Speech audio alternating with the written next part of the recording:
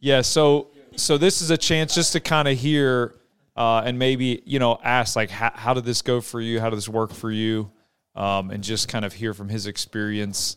Obviously, we all have our own experience, but I think kind of seeing how stuff that they went through played out, in their last couple of years on the mission field. So if you can just kind of start us with just give us an update, where you guys are at, what you've been doing. Probably most everybody knows, but some maybe don't. So I think that'd be good. And then see what questions you guys have. Okay, cool. Yeah, it went well. No. So, so I'm Mitch and my wife Jacqueline, and we're in Peru, and we're there with 2 little boys, Landon and Ryan, and we've been there for 2.5 years. And it feels like I said this last night at church, but it just feels like so much has gone on in just 2.5 years, and super thankful for the experience. We pretty much have like a pretty traditional in the beginning. We got there and started language school like everyone else I'm assuming would, or there's some people I guess that know the language, but did the 20 hours of language school, really got connected with the local church there, and just continue to try growing personally and learning a lot, and how a church is planted obviously in Arequipa.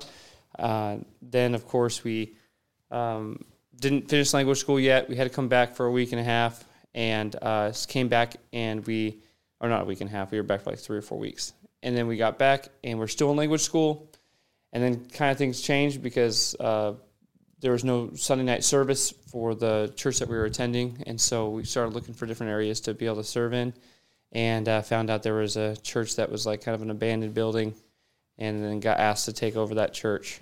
And so basically just kind of had to figure out how to do that with still being in language school, which was like super uncomfortable for me, like to say the least. I started trying to have to like make messages in Spanish while still trying to learn like subjunctive, and basically had to start I memorized my verses in the beginning, and I was doing my best to prepare my messages out way in advance, and it was definitely a really stressful time. But it definitely God used it to grow me, and we continue to just faithfully serve and do things there. We started different things, as many things as we possibly could, but outreach, and God just continued to bless through that.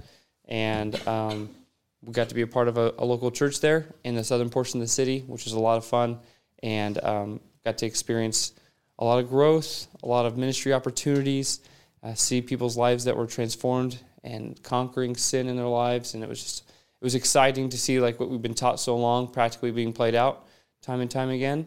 And then we just like left it there after just starting it. And now I'm kind of like always a little bit nervous to see what I go back into because we left it so fresh. And then been back here traveling now recently. And so that's kind of the short version. I'm not sure if I was supposed to get a long version since we have like 3 hours to be able to talk here. We're just going to pray and be done. Okay. So maybe talk about like some of the things that happen, like language school.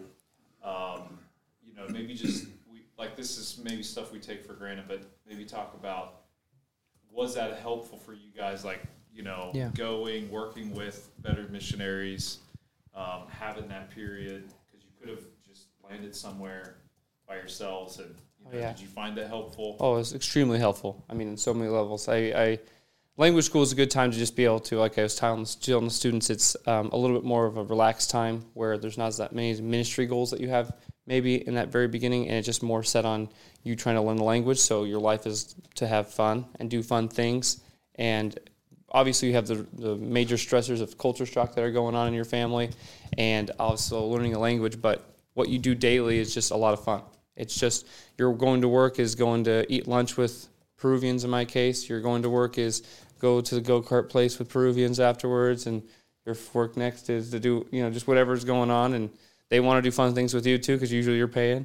And so, it's just so if you just basically do that all day, every day, and continue to learn language. Language school does a great job of giving you like the core grammatical things that you need to know and how to make up sentences. But then, of course, like talking with people and putting into practice is what makes it where you have confidence. I'm I'm actually working in a Spanish church in California right now when I'm back, but they have an intern that's there, and he grew up in a Spanish-speaking home, but he never like put priority on trying to learn it. And so he's heard Spanish his whole life, and he knows he knows what it sounds like, and he actually has a lot of the book knowledge as well. But he's having issues even going up and speaking for 5 minutes in that church because he's never actually spoken, and he's just kind of ignored that part of it. And he has like all the vocabulary, it feels like, and he has all the different, like way more advanced grammatically, knows subjunctive a whole lot better than I do, understands everything, but then just doesn't, he goes up there and he like sounds way worse than me because he just doesn't have that confidence. And honestly, it's not like confidence in my end, but it's just more of like you're forced to talk in Spanish, right? And you just have to do it, or you just don't do anything in your entire life. And so all of those put together with the language school and then coming off language school and continuing putting yourself in uncomfortable environments. I was talking to the students about it earlier, but really I was just challenged to continue to put myself in different ways that would challenge me. So like you'll get in a rut of where you can order a hamburger in Spanish and you got your place that knows exactly what you order, and then you get your grocery stores that you know how to order at, like the bigger grocery stores that are in the area you're at, and you have all these different things that like are really easy after the first 4 to 6 months. You know that they're going to ask you what kind of bag you want at the grocery store, at this grocery store. They know that, so you don't even have to listen to it. You just know that, blah, blah, blah, blah. Oh, I know they asked about a bag. No. You just know how to answer that question. And so but what happens is you'll get your little things, and it's really easy to be like, okay, I did it. Like, I know. Then your family comes and they think you're awesome because they're like, let's go to the store. And then you're just like walking around, you answering all the questions super easily. And then you go to the restaurant that you go to and you ask for no lettuce and tomato, and you know how to do everything perfectly. And then they're like, wow, you know Spanish. And the truth is you just know how to do a few things. So continually putting yourself in different situations that's going to be uncomfortable, and trying to ask for directions to different places through taxis and different things like that, or just going to neighborhoods that you're not as familiar with and comfortable with. And basically that's kind of what we did, just continue to try and make that circle a little bit bigger of comfort. And so that was our language school experience. It was just a lot of studying where my wife was better than me, all these different classes, and then afterwards she got even better than me. And so just being able to navigate that. Your wife might be better than you, or you might be better than them, but just to continue working on you. I was so happy for her. Yeah. I just always go home, praise the Lord for you, and I really just never struggled with that ever. So maybe talk about your schedule. So what did the schedule look like for you, and then for your wife? You had kids, right, when you got there? Yes. So we got there with two. How old were they? Landon was 4 and Ryan was 2.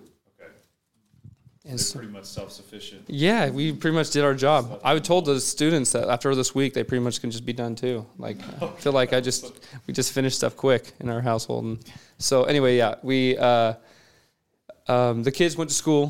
There was a little Christian school even at 2. There was like a little daycare school that we put them in, and so that was for them during the day, just so they could get integrated with different kids. It wasn't like they were learning anything. We actually do Spanish. Yes.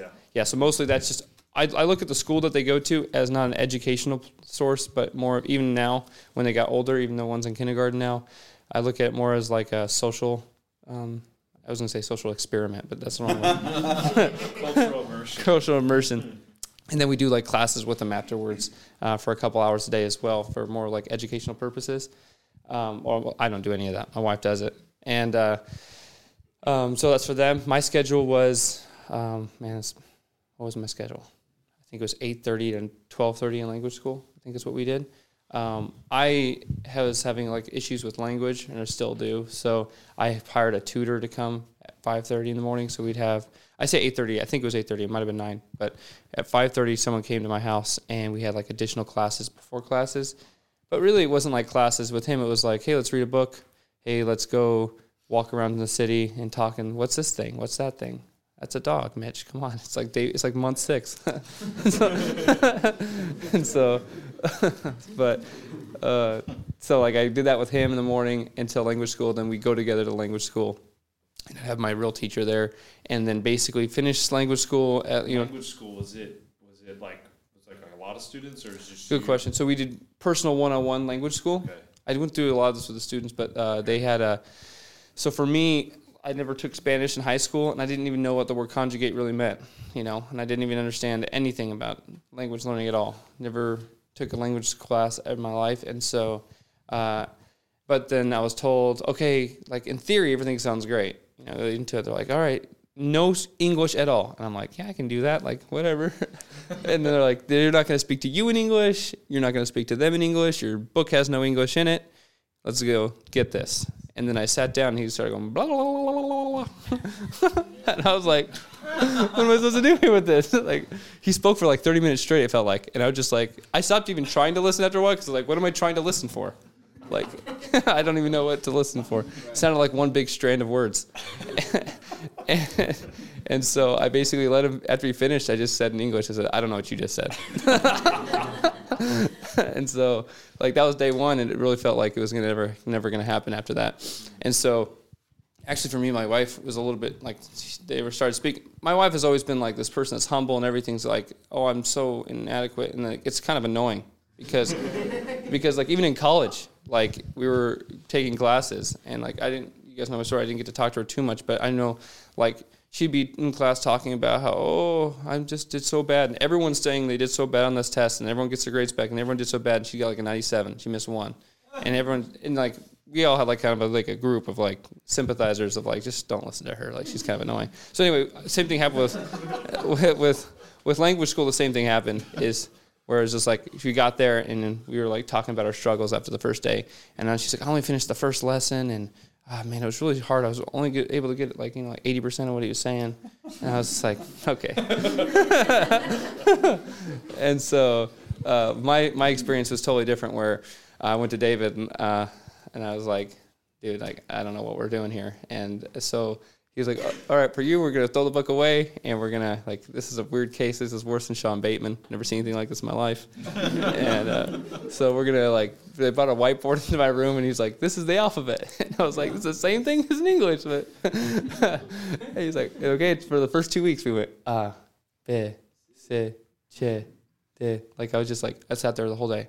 We do it for an hour. We go through the whole thing. And then we get done, and we go, okay, again. And we just did that for like the first week. And then finally we were like, we're going to blend sounds, like literally what my son's learning right now in kindergarten. And then we go like, put the D and the A together. Da, de, do, do. And anyway, so that was like literally all I was doing. My wife's over there like speaking in full sentences, and I'm like, da, de. Joaquin has me in there like doing the whole R exercise. So I'm like screaming. She's like, I'm in the one-on-one classroom right here, and they're like these little classrooms, and so she's right next to me, and she's like, "What are you doing?" All I hear is like, like, oh, that sounds like doing these singing exercises. And so that was my experience in language school. Just in the beginning, it was just a really, really, really, really slow start. And I don't say that to like say there's an excuse for it, but I was telling students this too. But like I started to like really get discouraged. And I got to Google, and I typed in there, and I said, "Is it possible not to be able to learn a second language?" And Google's like, if you've learned a first language, it's always possible to learn the second. And that's not what I needed to hear. I know y'all are saying that. I was looking for like that support group to click on. Like, yes, there's 4% of people that can't. I was like, oh, I want to be a part of that Reddit group. let's get a deep dive here.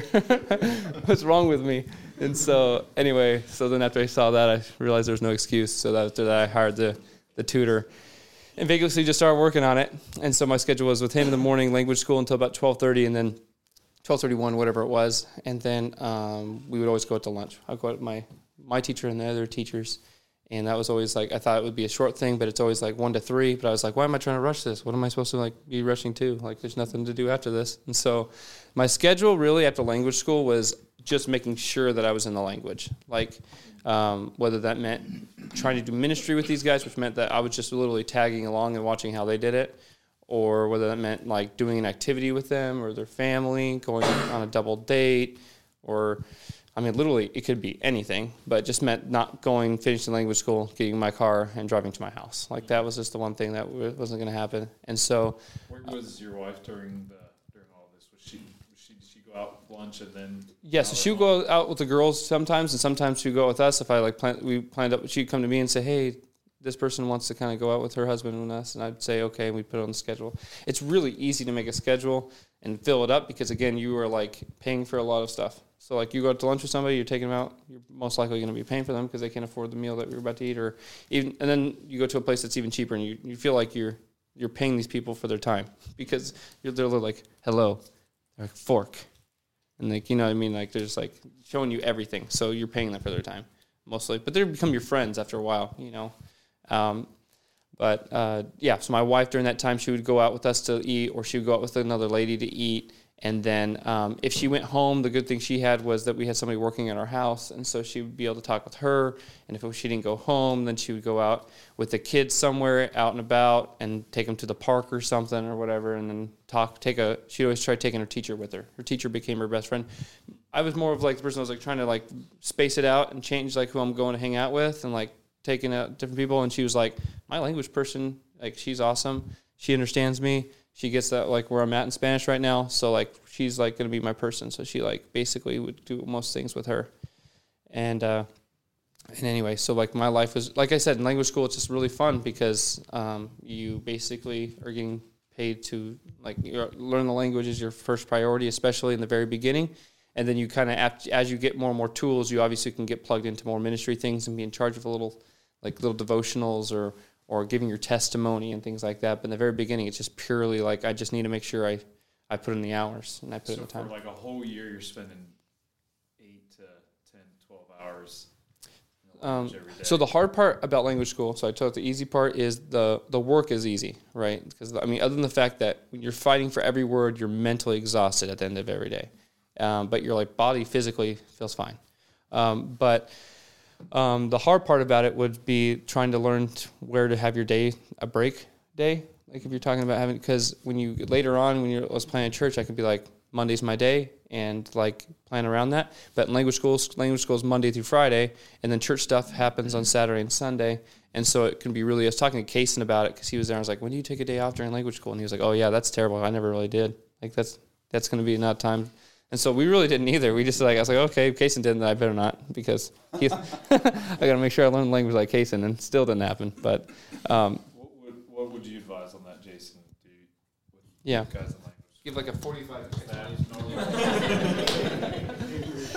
I think there's a couple of different ways you can look at it. If you're going to a place where there's customized opportunities, if you're going to sign up at a university, they're going to tell you what your schedule is. You have no flexibility. With the students, we do the same exact program that they do in Peru, in Chile. The goal is to have 20 hours of classes a week.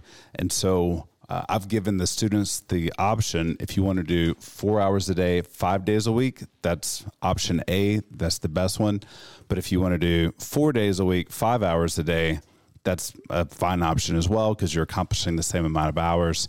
The more time you go in class, the more your brain turns into mush. So 4 is optimal, but 5 is doable, and that would allow you to have that day off. The other option, if you're going somewhere where there's Monday through Friday and Saturday, you have different activities and things going on, especially in ministry settings, you can always decide, all right, Monday, for example, using that day at 12:30, or as soon as class is over at 12, then you go home and you unplug from all the other activities that are going on. Because the truth is, sometimes we talk about having a day off, and one of my sons is here. I don't remember the last time in the last handful of years that I've taken a 24-hour period where this is our day off, or the entire day on Monday from the time I wake up till we go to bed. It's usually a little bit more like probably lay people in our church. They work jobs and Saturday is their day off, but they're cutting grass and going to the store and running some errands. So a lot of times it's more like patchwork where especially when your kids get older and they've got a lot of activities going on. So you're taking 4 or 5 hours on a Monday and then a date night and then, 3 or 4 hours here, something like that, I think might be a little more doable in a realistic setting. All right. Do you guys have any questions about their ministry, about language school, about, we're going to get into a few other topics, but anything that he's talked about so far? Fairly open-ended, so if you guys have any questions? No, just go for it. So, I know you said that your wife, her best friend was actually the person that was helping keep your home clean and organized and all that great stuff. Did you have a companion that became your best friend during that process? Yeah. of learning the language? Great question. Yeah. Repeat the question. So his question is, do I have a friend?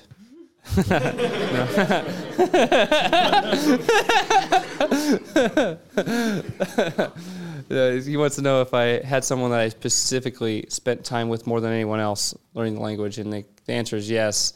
His name's Joaquin. He was my language school teacher, and so he was pretty much the person that, majority of the time I spent was with him. I would do stuff with other people, but he was my key person. And the reason for that was because of his level of patience with me. Because some people just like have a clock of like, okay, at some point I'm just done listening to like a 2-year-old talk. And his like rope with me was so much longer. And honestly, I prayed for someone like that because I'd heard so many stories before going to the field about how, man, this one person really just took me under the wing and helped and corrected me time and time again, because it's easy not to correct people and it's really exhausting, and you don't know when you're doing things wrong. You tell them to correct you, and they are good intention. They start out doing it, but if you spend a lot of time with someone, it's hard to consistently stop each and every sentence and stop them and say, this is wrong, this is wrong. And it sounds like, for me, it was every sentence. Like you think about every single sentence that someone says, you say, no, this. Continue. No, this. Continue. And so for me, Joaquin was that person. I prayed for that person, and God gave me someone extremely patient when I got there. He is my best friend in Peru, and we do a lot together. Everything I did was with him. That was, most of the time was with him. But so usually it would even be him and somebody else, because he would be the one that always corrected me. And he would be the one that really had patience with me, and he seemed like he enjoyed spending time with me to a certain extent. And so, anyway, that was a huge help to me. And so I recommend you pray for that person, because having someone like that in your life is, it really helps you emotionally too, because he's like my little cheerleader. He wants me to succeed. He always tells me that, and he says like my success is his success. He's like the most. He's such a loving person, and I'm thank God for him. All right, any other questions?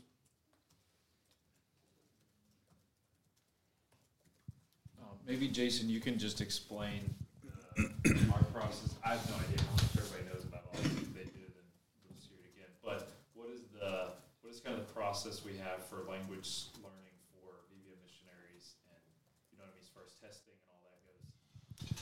Yeah, a couple of things that I think are important to remember. Your goal that first 2 years, and we say 2 years, there's a lot of flexibility there, is to learn the language and learn the culture. Sometimes I talk to guys that come back from their 2 years on the field, and they can be a bit discouraged because they didn't accomplish a lot of different goals that maybe they had. Hear Mitch speak, and it was a bit over 2 years. How long were you there? Yes, 2.5 years, and he helped restart a church and left a guy there, encouraged, leading. It just did a whole lot of things. But your goal is learn the language, learn the culture. And if you accomplish those two goals, then you have been a success.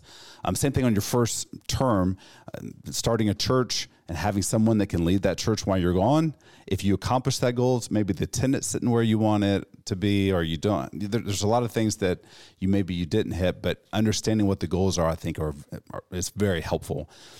So if you look at, there's a European standard foreign language evaluation level. I'm not sure what the technical name is, but I know it's not what I just said. But it's A1, A2. Yes, European. Yes, European. It's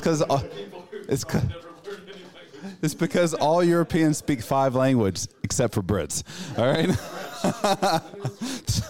So there's A1, A2, which is your beginner level, B1, B2, your intermediate level, and C1, C2 is the advanced level.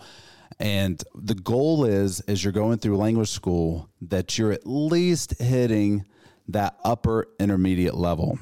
And it's really not that difficult to hit that upper intermediate level. Now, I don't mean that language school is not difficult. It's very difficult, and we just heard a testimony about it. But at the same time, Mitch and his wife, they far exceeded that minimal intermediate level. And someone that didn't know anything, that had to take a step back from even the class where they're teaching you to say hola, buenos dias. And he had to say, I have no idea what this guy's saying. We got to go back to A, B, C, D, and let's start from there. He was able to far surpass that minimal level. And we found, at least for some of the major languages, and Spanish being one of those, a external company that does certification for business people that want to get jobs, proving that they actually speak this language at a certain level. And there's evaluations. There's a written evaluation, a reading evaluation, a spoken evaluation, and a listening evaluation. And this is really helpful because it's not just a friend sitting down with another friend and saying, I'm listening to you. I heard you preach last night, or give a testimony, and I think you probably need 6 more months learning the language. Well, let's take that off the table and let's look at realistic, professional evaluation. And then it comes back and it shows you where you're at. And it's easy for us to look at that and say, you know what? You're doing great. Keep moving forward. Go start a church. Or why don't you take another 6 months or 12 months? Because again, the goal is 2 months is kind of the rough ballpark. And if you work at it in Spanish, even people that I know that had some learning difficulties, maybe dyslexic and other things, that they weren't able to interact with the material the way the majority of us would. They've been able in a 2-year period to reach some of these goals and be able to communicate. And so that's really helpful, I think, because it helps the language school student that might be very subconscious, insecure, and every time they open their mouth, they're like, I don't know. I'm not really sure. I think that I'm not saying what I need to say, and people probably are laughing or they don't understand me. Well, take an evaluation, and it comes back saying that you're on the low level of advanced. Well, fantastic. Low level of advanced speaker is great to stand up and explain things and keep working at it. I think that I reached a level where I felt comfortable in Spanish. Not that I was great, but comfortable about 3 years into my time in Chile, which was 5 years into speaking the language. And I think that we need to know that there's a slight progression, but there's a minimal level that we all need to meet. And that's our goal for those first 2 years. Another thing I would add, this is a bit of another perspective of what he said for his first 2 years there in Peru. Every country is different. And the more you go up that developed level, the more challenging sometimes some of the things that he just shared can be. The further you go down that underdeveloped level, the easier it is. And let me explain that a bit. In Chile, in Santiago, where we live, if you go to a typical restaurant, not a great restaurant, just a typical restaurant, you're looking at paying very similar prices to what restaurants would cost here in Dawsonville. So if I go out, Dylan's been there. Of course, Andrew, he spent a little bit of time in Chile. Looking around the room, I don't know who else has lived in Chile. But $10, $12 a person a meal would be kind of the basic level of a basic. If you're not standing on the street corner eating a hot dog from a guy then you're probably going to pay $10 or $12. And if you go to a sit-down restaurant with a waiter, it likely could be $15, $17, $18. It's expensive. And Bolivia, when Chileans go to Bolivia, they're basically giving food away. You walk in and you're like, here's $1, and they give you more food than you can eat. This is crazy. So you think about, if I were to take someone out to eat every day after language school, and maybe 2 guys out to eat every day after language school, my wife took someone out to eat every day after language school, it's just not feasible. Just like you probably couldn't pay for 5 adults to eat a meal here in Dawsonville 5 days a week. That would just, it'd be like $1,000, $1,500 a month that you're just covering this lunch bill. In Chile, whenever our language school students, it's much like the U.S. in the sense of when our language school students are finished with their job, just like here, if you had a church member that you said, hey, I want to hire you to work for me as a secretary from 8 to 12 every day. Well, what does an American do when they're done with that? They typically get in their car and they drive to their home, they go to another job, they have schedules, they have a lot going on. The more you go up the develop ladder, the more structure people have in their lives, and it's a bit more difficult to find people that just really have nothing going on. But the more you go down that ladder, then you can find people sometimes that, okay, we got finished with work, what do you have going on the rest of the day? I don't really have anything going on. You want to do something? Sure. And so there's advantages and disadvantages, but I think that you knowing what your cultural context is that you're going into can help you a bit to understand that. Kyle Shreve learned the language in Peru, and then he got to Chile, and he said, it's so different here because I'm used to, I pull up to the church or I pull up to the Bible college, and there's, in a Peruvian setting, 10 or 15 guys that are just hanging out all day, and they don't really have anything to do. And if you need one of them to run an errand with you or meet up with you or to whatever, there's plenty of options. But I come here to Chile and I have to say, hey, can we schedule a time in 2 days to go do something? Because it's just like here. If I were to talk to you, more than likely, as soon as this class is over, you've got something going on. And if we want to get together, we really need to schedule it. So I think those things, it's part of cultural adaptation and understanding the context that you're going and working in. But some countries will be very easy for a very small amount of money. You can do a whole lot of things. And some countries are a little bit more complicated in some of those areas. Would any, I'm thinking Joy, T. Wayne, Julie, Dylan, do you guys have any, you want to share any of your experiences learning the language? I say Yeah, or let it wrap.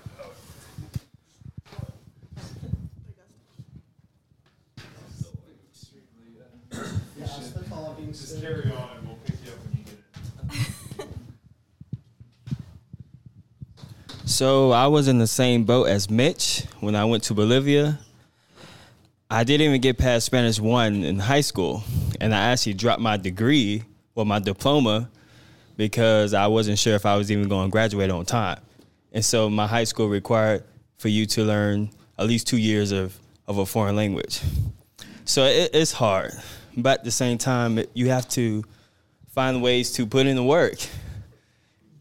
I'm inspired by hearing your story and your testimony because language school is long, but not only that, he hired somebody to help him get where he wanted to go. And that's what you have to do. And so with me, Manna, she took Spanish in high school, took some Spanish in college. And so when we got to Bolivia, I was asking my wife, what did this person just say? And as a man, with our pride, it was hard. It's very challenging because usually my wife is always asking me for the advice, but now I'm always asking her. So the tables got totally turned. And since I was in a country where nobody really spoke English, I was always communicating to her to get more understanding.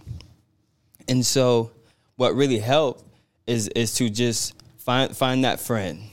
And that friend will see exactly where you at, and then you talk to him each and every single day, and then y'all just bond. Y'all make a relationship, and of course, when you go out to eat, you just, I say bump your gums. You just talk about anything, and he just corrects you, and then he corrects you, and then he corrects you. But you have to get comfortable with that correction, because there's been times where I put my wall up from that correction, and then he stopped helping me.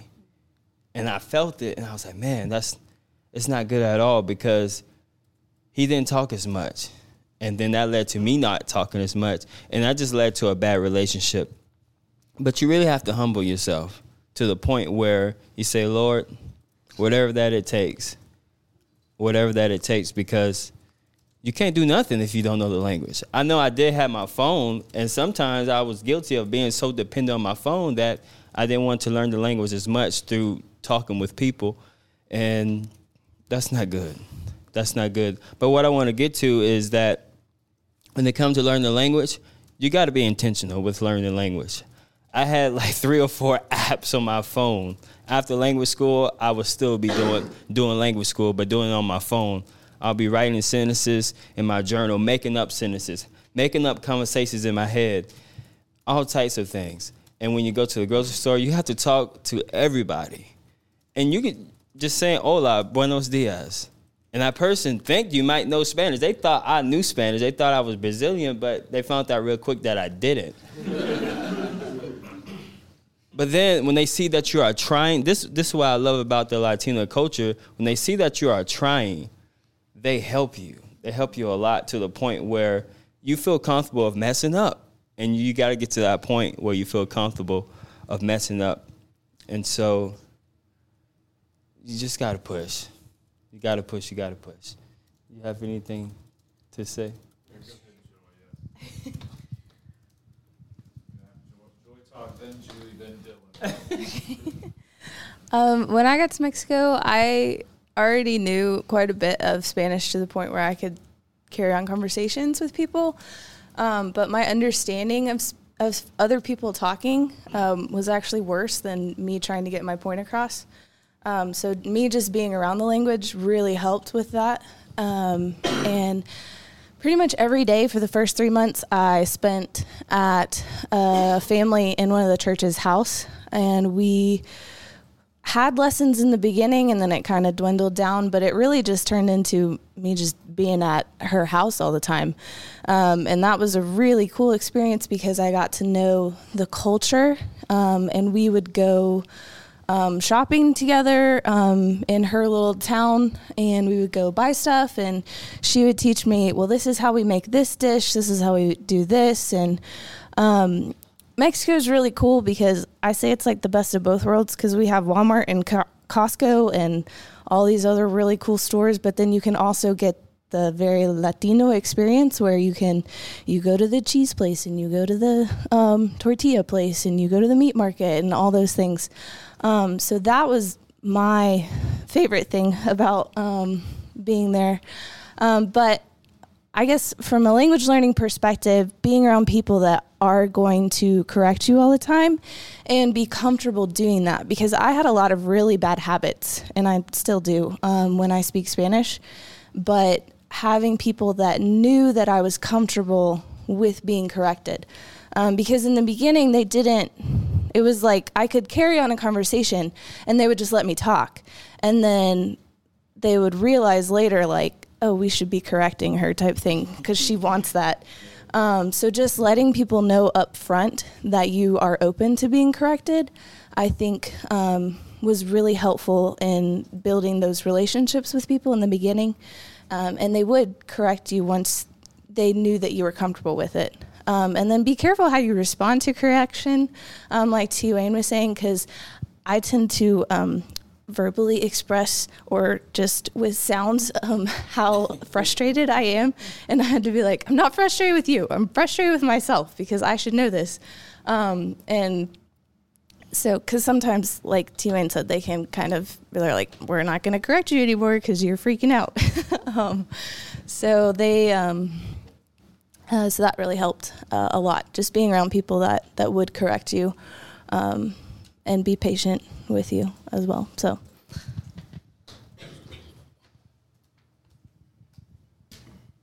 Okay, for me, I had a teacher. We meet 5 times a week for 4 hours a day. And she was very patient, like Mitch was saying. I was very thankful for that, especially at the beginning. Like, it's like, oh, I can't get it. I get frustrated. But after a while, I was starting to get it. And I was very thankful I could actually start to understand people. Before, I couldn't understand anybody. I just sit there and like, I don't know. I want to know. I just don't know. So after a while, though, I started getting it. I was kind of opening up. My teacher would tell me stuff, and I was like, yes, I can actually understand you.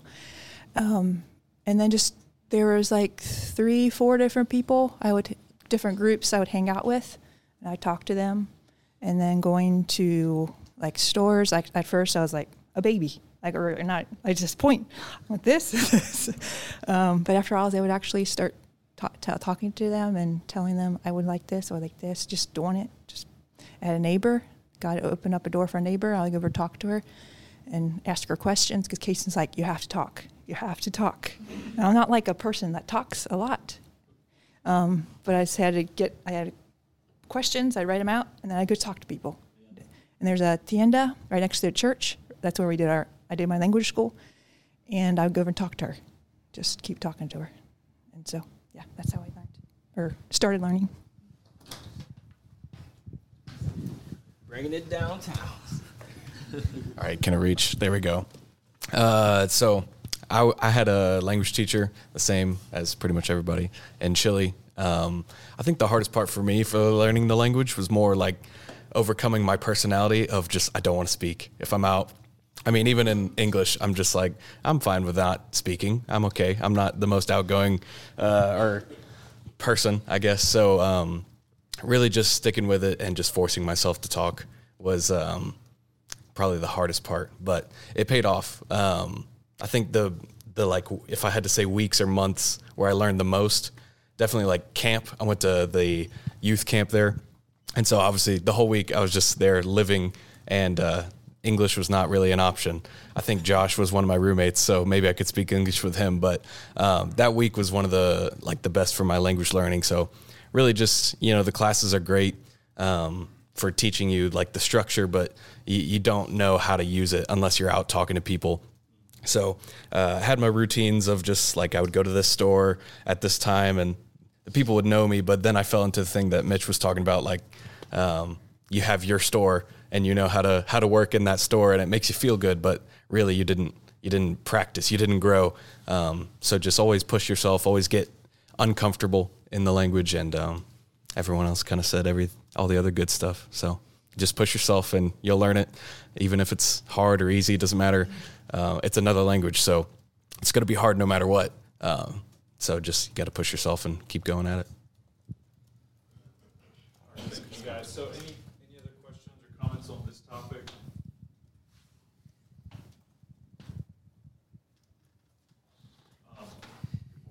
So what have you seen with different personality types? Because obviously you think, and maybe Mitch, you can talk about this, but you think you have different personality types. Like I think you seem like quite an outgoing person, Mitch. Like, did you ever struggle making friends? I am, but everyone Not really? Okay. All right.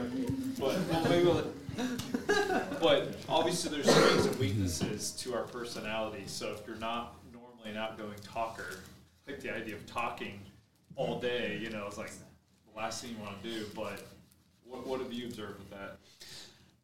You have to be intentional when you're in language school. They have the extrovert, introvert categories, and sometimes people talk about experts, that an extrovert is someone that fills their battery. They feel refreshed and energized by spending time with people, and an introvert is someone that feels energized and refreshed when they're spending time alone. And using that, I would say I'm a bit more of an introvert, and I enjoy being with people, but I need some alone time to kind of chill, relax, and feel refreshed to be able to move forward. And it can be a bit exhausting day after day after day being with people. But I think all those things, sure, God's given us all a different DNA, a different makeup, different personality, but we're there. This is our job to communicate. It's our job. Once you get through language school and you're starting a church, it's your job, it's your calling to evangelize, disciple, train, prepare messages, teach, equip. And so that first 2 years, it's not really, you can't use your personality. You can't use what's comfortable as an excuse or something to hide behind. You have to decide, all right, this is my responsibility. And I'm going to get up in the morning and I'm going to schedule it. If I'm in a place where it's real easy to find somebody to talk to, great. If I'm somewhere where I have to think ahead and schedule 2 or 3 days out and talk to someone and call and text to put on the calendar, excuses are put away, and a disciplined schedule and a disciplined intentionality is what you have to do. And I think that I've seen missionaries that have a wide variety of personalities that have done very well. If you are an extrovert, if you're someone that just talks, drop you in a group and you can just ramble on about whatever for days at a time, then I look at even in my family, Josh, if you drop him in a group, he can just talk and talk and talk. I don't know if he has anything to say or not, but he can just talk and talk. And, I can sit there and if I have something to say or someone asks me a question, but, we have different personalities. Lori's a bit more on that Josh side, or Josh is on Lori's side. I'm not sure which one. But I think that it's a little easier if you're on that side, but we shouldn't use our personality or our preferences as an excuse or hide out because we just feel a bit socially uncomfortable. You lean into it, you push into it, you set your pride aside, and this is what I've been sent by churches and my ascending church to this field to learn this language. This is my job. This is my responsibility, and it's not optional. I need to make sure that I'm doing what I'm supposed to do during this first 2-year period. I know I spent 6 months in Peru. I had zero desire to learn Spanish because I was like, I'm going to Ireland. There's probably like one Spanish speaker, and he's only there for a week on vacation.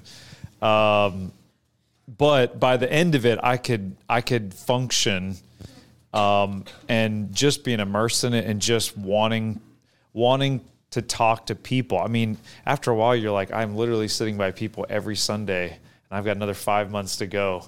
It'd be nice if I could at least greet them, And so it just kind of happens. And that's what's cool about being immersed in the culture is you are hearing it all the time. And then I would even learn, and I'm sure the other guys, you would learn things. You're saying it because it's the right thing to say. You're not even actually sure exactly what you're saying. You just know it's like somebody said, what does that actually mean? You're like, I'm not really sure, but I know this is what you're supposed to say right now. Like even verb tenses, you're like, they're like, you're speaking, and you're like, I have no idea what I'm speaking. I just have heard so many people say it this way. Now don't make me speak now. It's been 20 years, but Jason always tries to push me out there. So, okay, we're surprisingly well Spanish for someone that only spent 6 months in Spanish, and it was 20 years ago. I can carry on extensive conversations with him. Yeah, 22 years ago. He listens and replies. And I'm like, this is crazy. He got Duolingo. No. Well, and I'm not an outgoing person, but I was very much not an outgoing person when I was 20 years old. Okay, we're going to switch topics. And so we're going to go back to you, Mitch. So before you fall asleep on us. So, this is going to be a little bit of a harder topic, but you guys went through a major, I'm sure you went through a lot of pain on the mission field. I mean, being a missionary is a painful experience because you're leaving home, family. If you've ever seen, I think there's a book that the interns read, Psychology of Missionary Adjustment. I think it's in there, but there's this chart of stress, and it's like, judging all the stresses in your life, and like you're supposed to add it all up to see how much stress you're under. And you're supposed to have a couple, but the life of a missionary, it's your stress levels are 4 times higher than people that are about to have a heart attack, because you have issues with your in-laws, you're moving home, your kids are moving, you're changing schools. It's just all the big, other than your husband or wife dying, you just tons of stress. So being a missionary is a painful thing. But maybe you can talk about what you guys went through and then how the Lord helped you, and maybe any advice on, because when it hits you, you're not necessarily prepared for it, but maybe there's things that you look back and you say, I'm glad that we were in this position or whatever. Just share, and then we can talk a little bit about. Okay. Yeah, so how far along were we? We're just about to finish language school. I think I was in book 4. And my wife was giving birth to our first little girl, Kylie. And for us, that whole hospital experience leading up, there was tragedy for my wife where she had different doctors that took advantage of her or whatever. And but throughout the process, the one stable and cool thing was the fact that the baby was healthy, or told at least everything was good. And there was like no issues going up until the end of the pregnancy. And so, I was talking to somebody about this, but in Peru and a lot of Latin American cultures, it's a proactive payment rather than retroactive, where it's like in the States. And that means that when you get any kind of medical work done, or at least in Arequipa, you have to pay before you actually have it done.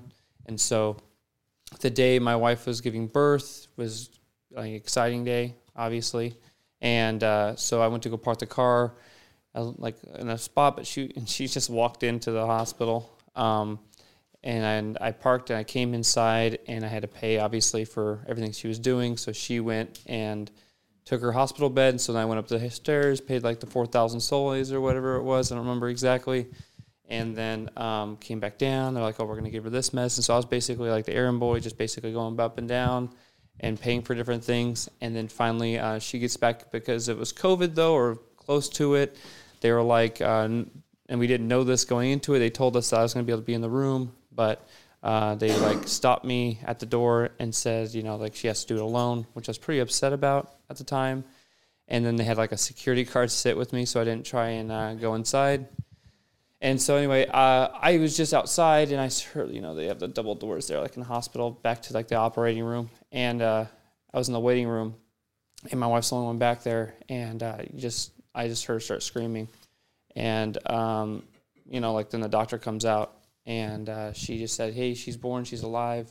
Kylie's like struggling, she's, we're going to need to like work on her.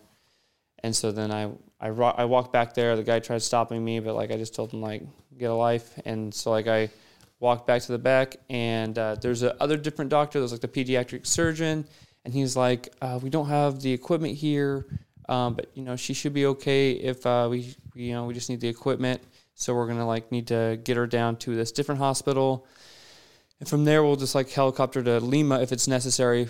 And I, of course, said okay. And he was like, but that's going to cost money. And he was like, she was still I could see her, like struggling to breathe. And he was like, but like, just make sure you have the money to do this, He's like going over the different numbers I needed to like provide cash for. And I was like, just go back there. I'll take care of whatever it is.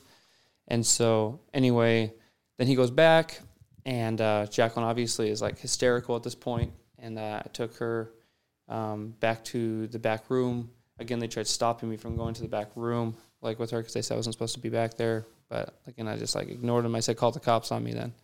And so we went to the back room, and we just began to pray and like beg God, like I've never begged God before in my life, to save our daughter.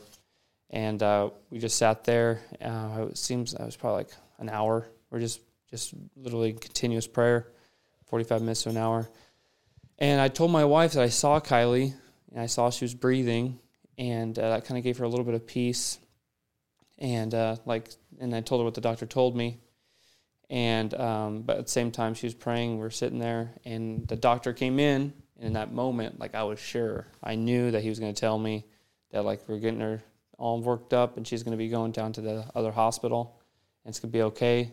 And that's not what he said. He said that Kylie passed away, and he did everything he could to save her.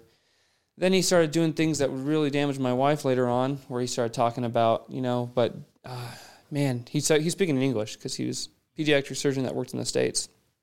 And he was like, so we understood everything he was saying, although we weren't done language school. And he was like, I think we could have, like, she should have lived. And she could have lived if we just had this machine. And obviously, if you guys were in the United States, she would have lived. And he started saying, if we were at this hospital. And my wife came to me when she was pregnant, and there was two hospitals. The one that we were going to take her to, which was like half an hour away from us, and the one that we went to, which was like right down the road. And I knew one was closer, but the other one had the most technology. And I said, which one do you want to go to? Because we had seen doctors at both, because we had a lot of issues with the doctors. Again, like I said, like was taking advantage of her. And so she just is like in a lot of pain and like in labor. So she said, Mitch, you decide. And so I was like, I just went to the one that was closest because she was in pain. So I dealt with a lot of that. Like I picked the wrong hospital because this guy was talking about how like she should have lived. And so anyway, I told him to shut up. I don't think I said like super kind either. I just told him to leave and just like let us sit here and grieve. And so anyway, so then we had our funeral.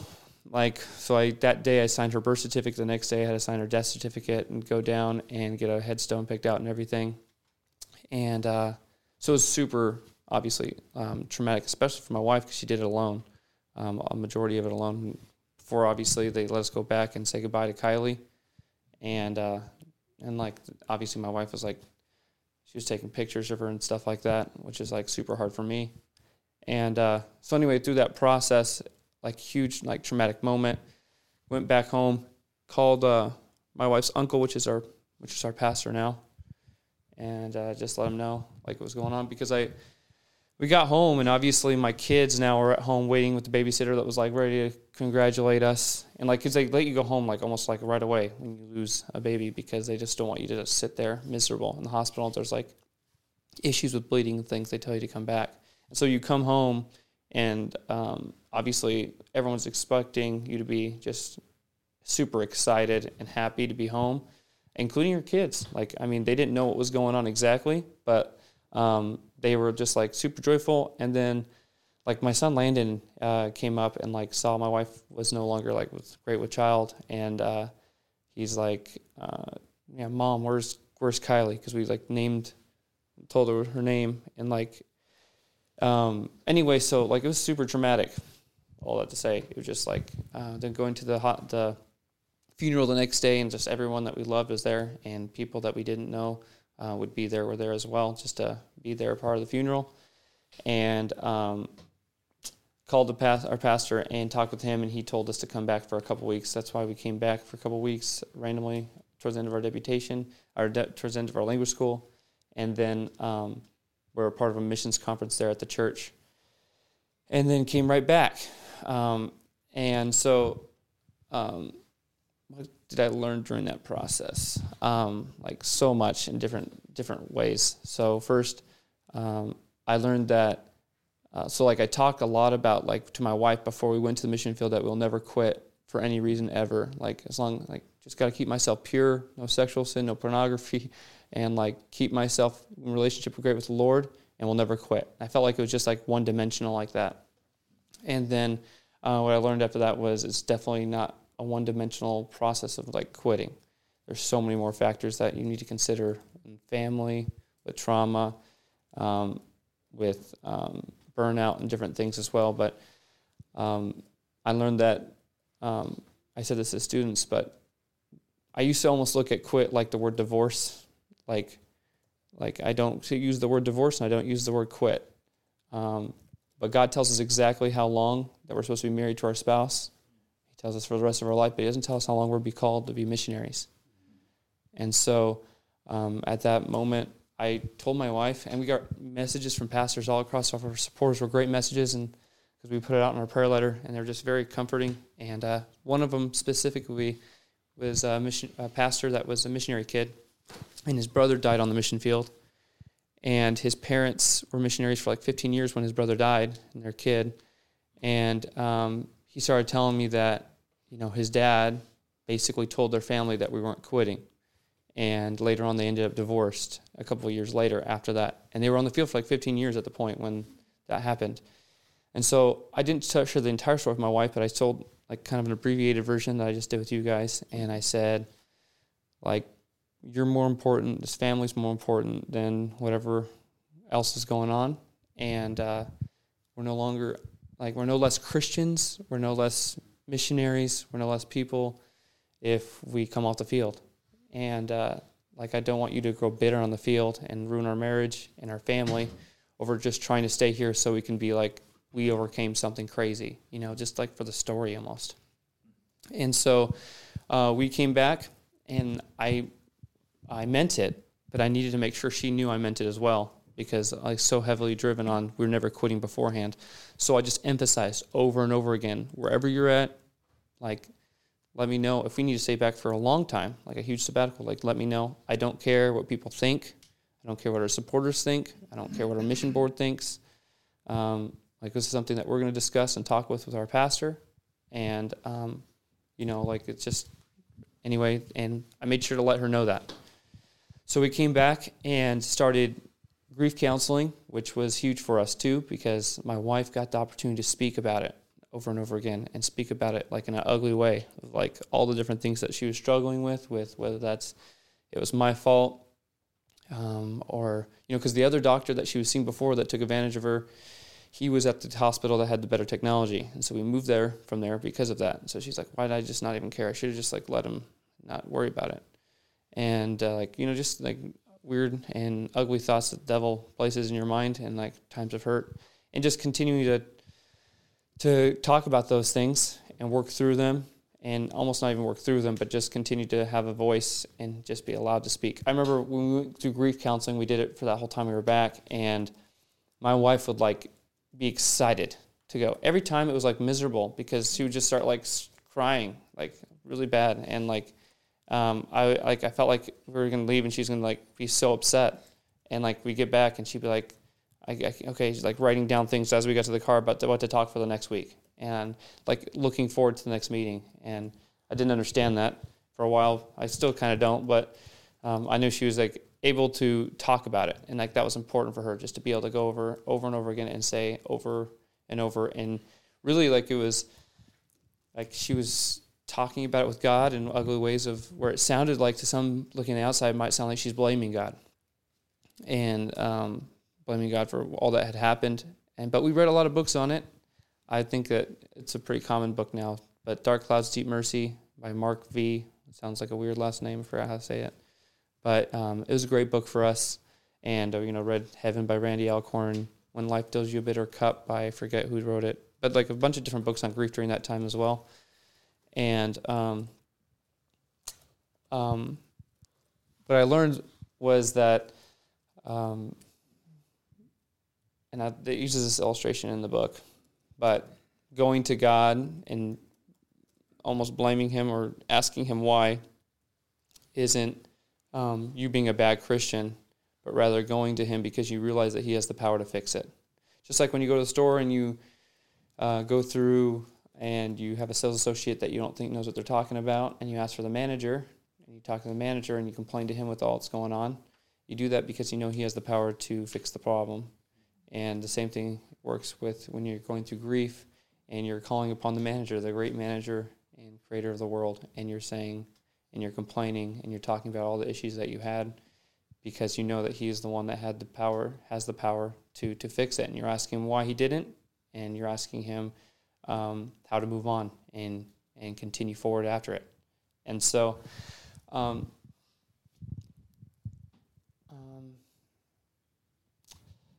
I do not understand how my wife is at the place she's at now, thinking about where she started. And she's doing so well with it all. And I only can attribute that to the grace of God. Because, like, in the beginning, I really thought we were done being missionaries. Because I really, because I started, the more I convinced her that I thought it was okay for us to stop, the more I felt like she was really sinking into that. Of like, okay, like, I'm happy that you gave me this option, so I'm going to take it. And we went back to Peru because she felt like, okay, I think I can do this. And so grief is not like a linear line of like, okay, yesterday is better. Today's better than yesterday. Tomorrow's going to be better than today. So like we got back to Peru, and I was like, I think like she said that she had changed. She had been like, I think God's given me victory over a lot of this. It's not going to be, she's saying all the right things. I don't think it's ever going to be something I put behind me, but it's something that I feel like I'm getting victory in.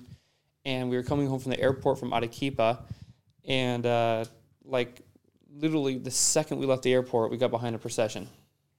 And we were the first car behind the hearse. And I was like, kidding me, God? And she just starts bawling. Like, she's just sitting next to me just bawling. And I was like, what do I even say? This is day one. We're coming out the airport. And like now, like I thought, okay, like here we go. And there's one thing about like completing grief in a new location. Like when I talked about the grief class, like when people have like a traumatic event happen, sometimes they move away right away. And like they get away from it, and they want to like heal away. And what that does, though, sometimes you don't realize it, is it creates a bitterness in that place. So like you heal, okay, traumatic event. We went back to California where her parents are. Everything's great. And we just have been loved on by this entire amazing church that has seen her growing up, loves her so much. She's crying with church members. She's crying with deacons' wives and the pastor's wife. And, man, her mom will be in the middle of Target when we're back. And I was, like, getting chips and salsa. And I came around the corner, and I just saw them hysterically bawling. And I was like, oh, I'm going back to chips and salsa. So, like, she has this, like, amazing support system back. And then we instantly go back, and it just seems like, all right, well, like starting from scratch almost. Because, like, now we didn't realize it, but we might have healed there. But all this bitterness towards a place like Peru. And then we had church the next day. And we're told, don't skip church. You don't want to go. Sit in the back. Leave early. Get there late. That's what was recommended by the pastor. But go to church so you can hear the word of God. And so we go there, and my wife does not hide her emotions. Like, I'm pretty good at just, like, being, like, kind of, like, just not letting anybody know really what I think, especially, like, learn that on deputation. But, like, my wife was, like, always bad about that on deputation. I was like, Jacqueline, he says that you just got to, like, smile, okay? Like, please. At least not the face that you were doing. Like, it's so, like, we're in the back of the message, and the pastor's preaching, and she is just, like, giving this evil stare at the pastor of, like, just, I'm letting you know that whatever you're saying, I'm not buying it. And I don't even remember what the message was on. But after the message, the pastor even came to me. He's like, dude, your wife is looking mad at me. I was like, I promise she's not mad at you. And so then we went back home, and she was just like, she was still angry. And she was so...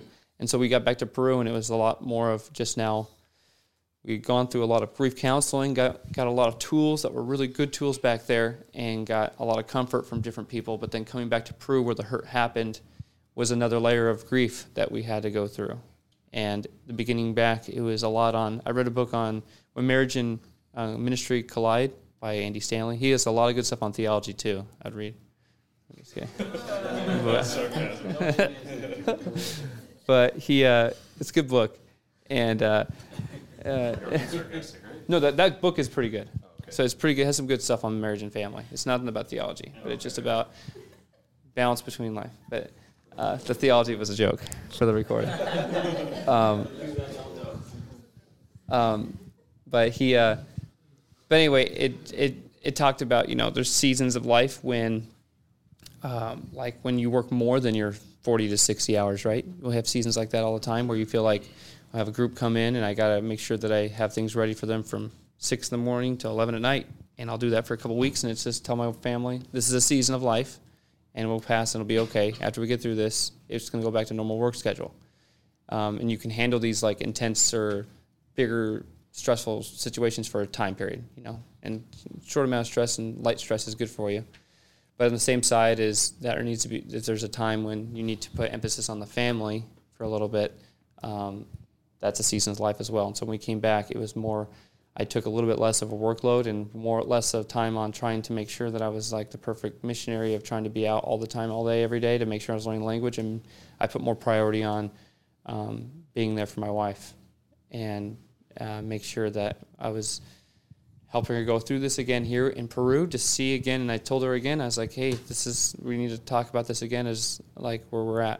And so we went through that next layer of grief that, again, it's not a linear line, and just continued to lean on different books we read, our devotions that we went through, passage of scriptures that we memorized, and prayed, of course, together every night about what God would have us to do, how God could strengthen our family through this without understanding. And you gradually see this pattern where it doesn't seem like it goes up and straight up, but you see over time that it goes up, just like I hate to compare grief to like the stock market, but like over time you always know that it goes up, but it doesn't seem like it goes up sometimes. And maybe even like you see that with addiction as well and stuff like that. But with us in grief, we gradually see that God has brought her to a place now where, man, she deals with it differently than I do because she loves to talk about it. Like, so when people ask in churches, that even the few meetings she's gone with me, like the one or two, people ask how many kids she has, and she'll say well, we have 3 and we have 4th on the way. And then they always look and see that there's 2, and then and so then like it's always like a segue into what happened. And so she deals with it differently than I do, but she doesn't deal with it incorrectly, and she loves to like try and talk about it in a way of victory, that God has helped her understand a situation that she should not be able to understand. It's done a lot of things for us in Peru too, it's connecting us to people, because people see that, and people that think that we live this amazing Christian American life that don't understand their issues of not being able to put food on the table, then kind of see that we go through things too, and they've seen that she's had victory over it, and so there's been people that part of our church and other churches that have been able to grow through that, ask for help with my wife as well through things that they've gone through, and my wife has been able to use it as a ministry tool. Not that Kylie had to pass away for that to happen, but that God is using that situation to bring people closer to Him. And so learned a lot through that situation, continue to learn a lot through that situation, and learning a lot from my wife in that situation as well. And so, I don't know if there's anything else specific. Sharing. I appreciate it, Mitch. We're going to take a break here, just a couple minutes. I'm going to talk a little bit more about it, because this is obviously Mitch and Jackie's their experience. Drive to Chick-fil-A and go through the drive-through all in 20 minutes. Good. So they'll be coming in, but I think it would be good. Could you turn in your Bibles to 2 Corinthians chapter 4? We're going to Mitch kind of explain this chapter 4. Just it's all set. 2 Corinthians chapter 4.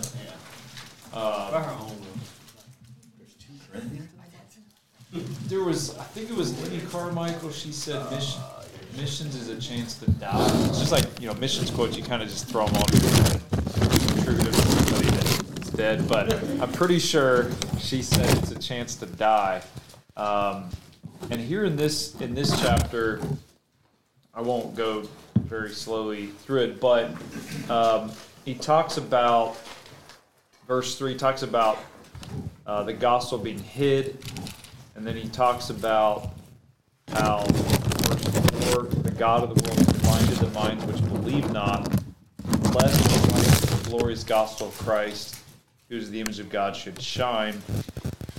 He goes down in verse number 6, and he says, God, who commanded the light to shine out of darkness, has shined in our hearts. And then verse 7, he says, we have this treasure in earthen vessels. So each of us that are saved, we've got the glorious light of the gospel of Jesus Christ in us, which is this incredible treasure that the whole world needs to hear. But the problem is it's trapped in an earthen vessel, in this human, broken, earthly vessel. You would not, like, if you saw somebody with like a, greasy Bojangles bag, you'd be like, what's in the bag?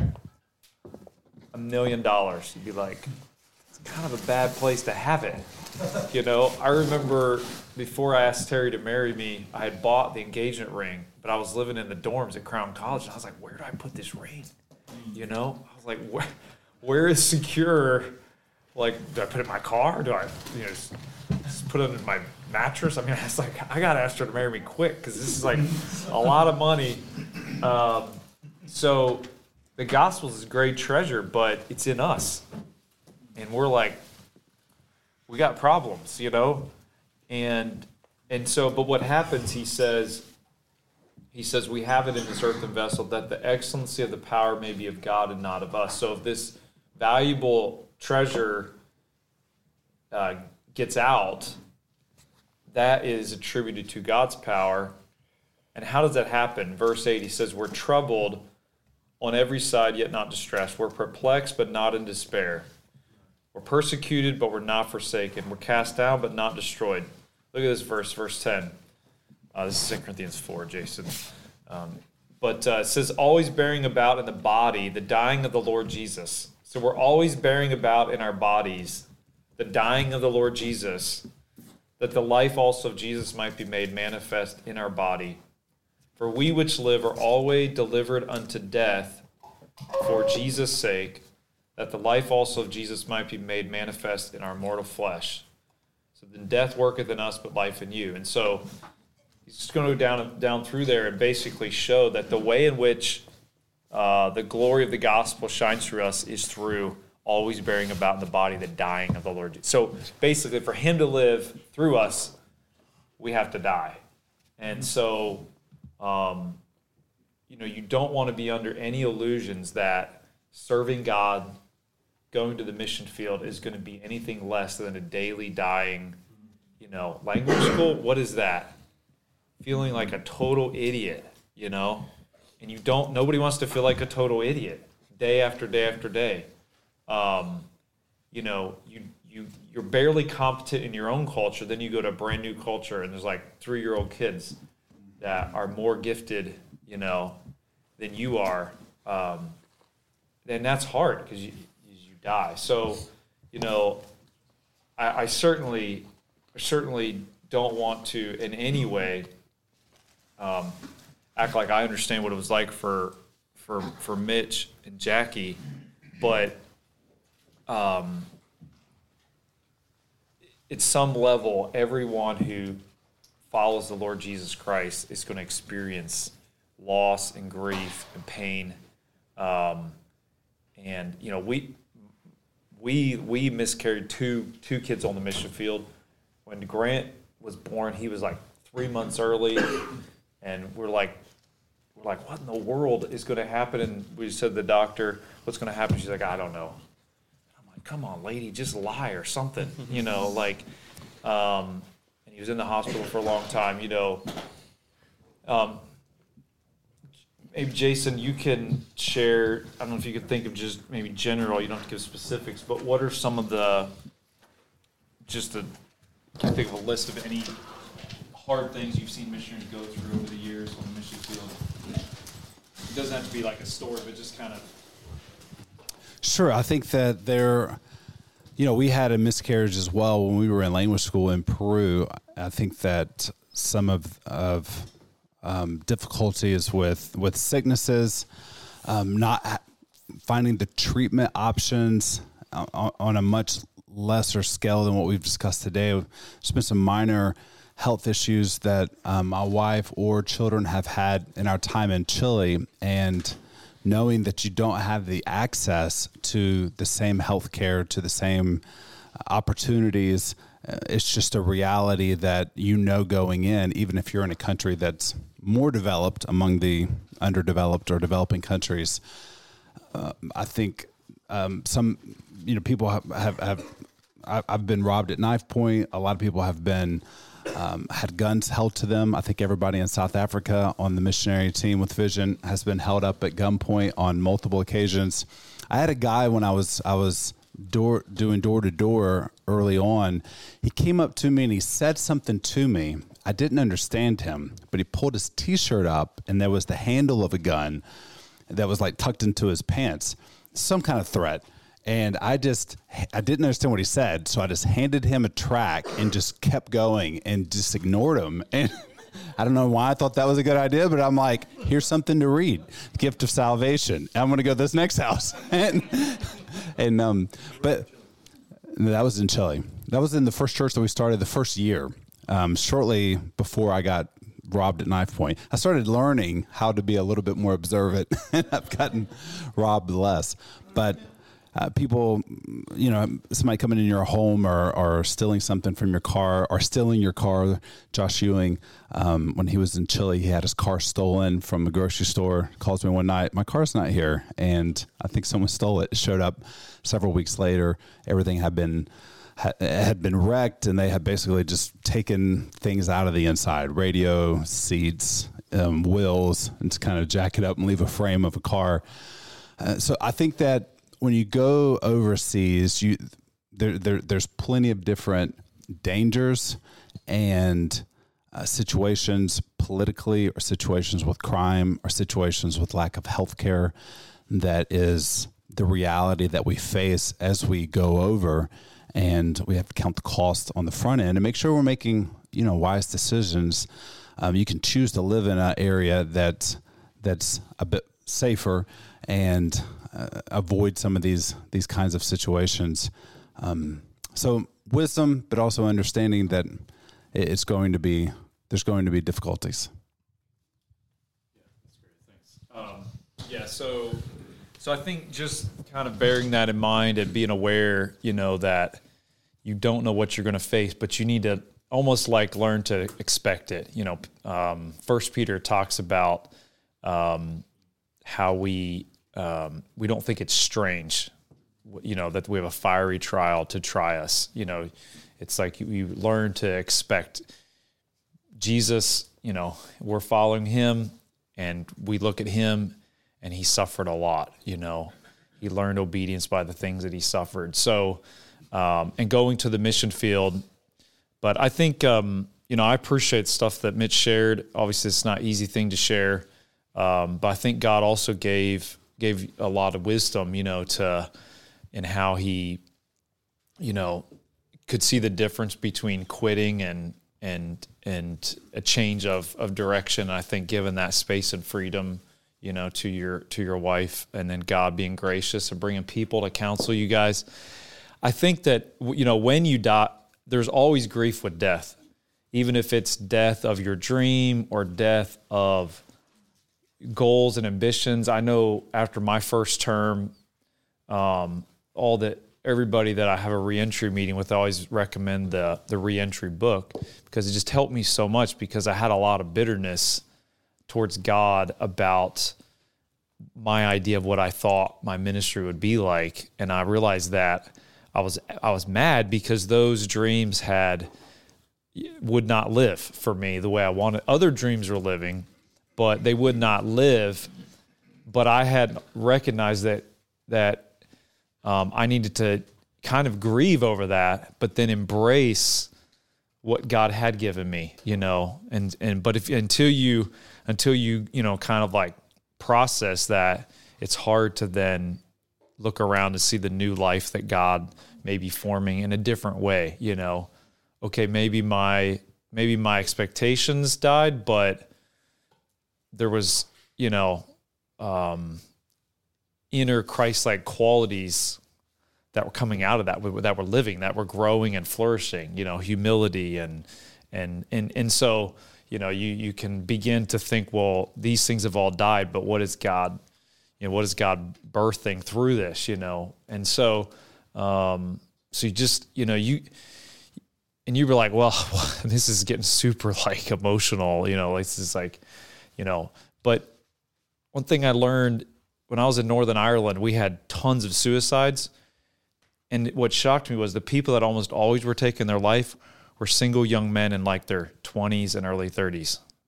The people that were the most macho, it's like freezing cold.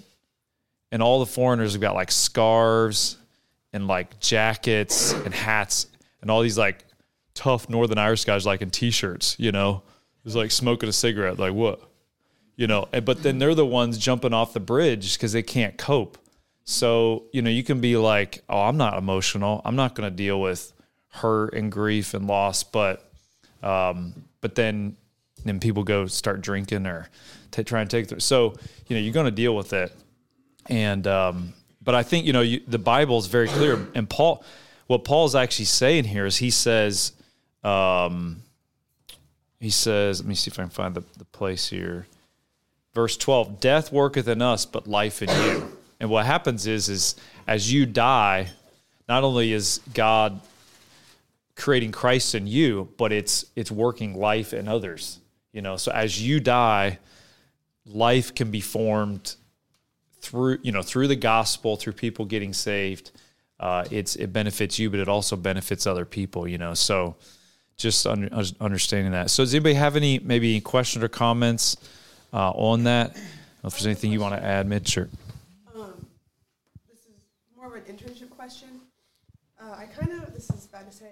I mean, I probably don't, but I kind of feel like I might lose a grandparent. Just at the rate things are going and how life goes, I think I might eventually lose a grandparent on my internship. What do you do financially when it comes to like, I'm only there 6 months. If something happens, 4 months in, do you save up enough money for a plane ticket and then go back again? Or if it's 4 months, you're like, oh, like, what do you do with that situation? Yeah, so I think that it even says in our policies that you need to have a plan for what you're going to do when loved ones pass away. This would be more for the missionaries, but you're kind of a short-term missionary. So, one, you have a plan, so you realize it's the reality, and you kind of think through who would you come back for and who would you not. So I have a ton of aunts, and so I just realized if I come back for one aunt's funeral or uncle, I'm going to be coming back a lot. It was super hard. I had one aunt that really invested in me for missions, and I did not come back for her funeral. And even to this day, there's like a sense in my life where I'm like, I don't have as much closure, for some of my aunts, but I'm like, I just couldn't do it, But I think but yeah, so we're expecting everybody to have, at least $1,000 in their escrow as an intern. So you might just say, well, I'm going to, add a little bit to my budget, or use that 1,000. And sometimes people will, even give you money for something like that in your prayer letter, but you should have a plan. You shouldn't have to be like, no, I got to put this on a credit card or I can't come. It's coming home for a week, for a funeral, for a grandparent or someone super close to. There's nothing wrong with that. I mean, would you add anything to that, Jason? Or yeah. So yeah, so that's not unspiritual. It's literally $1,000 roundabout. You just now you don't. It's not every cousin, every aunt. Like there is a limit to that, but it's possible. So, any other questions or comments on this subject? I remember when I was in language school, we had this discussion. There's a group of us. We were all studying the language at the same time, and the suggestion was everyone needs to sit down with their spouses and discuss who do you go back for? What funerals do you go back for? And it sounds like a weird thing to talk about, but if you decide ahead of time, we're definitely going back if one of our parents die. We're definitely going back if one of our children die in the future when our children are back. We're definitely going back. She has one sister, I have one brother, so it's not that complicated. Might be a little bit more difficult for Case and Bloom or someone that has a lot of siblings. But okay, if one of them die, we're definitely going back. If a grandparent dies, and we started kind of going through some scenarios, especially when we were in language school, the support level that was, when I signed up to be a missionary, the recommended support for Latin America was $4,200 a month. Total support, personal and ministry. And to get a ticket was, the plane tickets weren't a whole lot cheaper than they are now, where you might need $800 to fly back if you buy ahead of time, and you might need, $1,500 or so if you buy kind of last minute. So even thinking about flying back, this is a significant part of a budget. All that being said, we discussed through it, and I think that's helpful because then, like Travis said, if an aunt dies, even if you were really close, time constraints and finances and things like that help frame the possibilities. And if you're working in Mexico where you can get a $200 flight back to Georgia, it might not be that big of a deal. If you're working in Indonesia or somewhere in Africa, some of those countries where it's like $3,500 to get a flight back, or it takes a really long time to get back, there's just a lot of moving pieces to that kind of thing. Yeah, I think if you can spiritualize it as well, not over spiritualize it, but be like, okay, I wasn't there for that aunt's funeral, but I give that up to Christ for what he called me to do.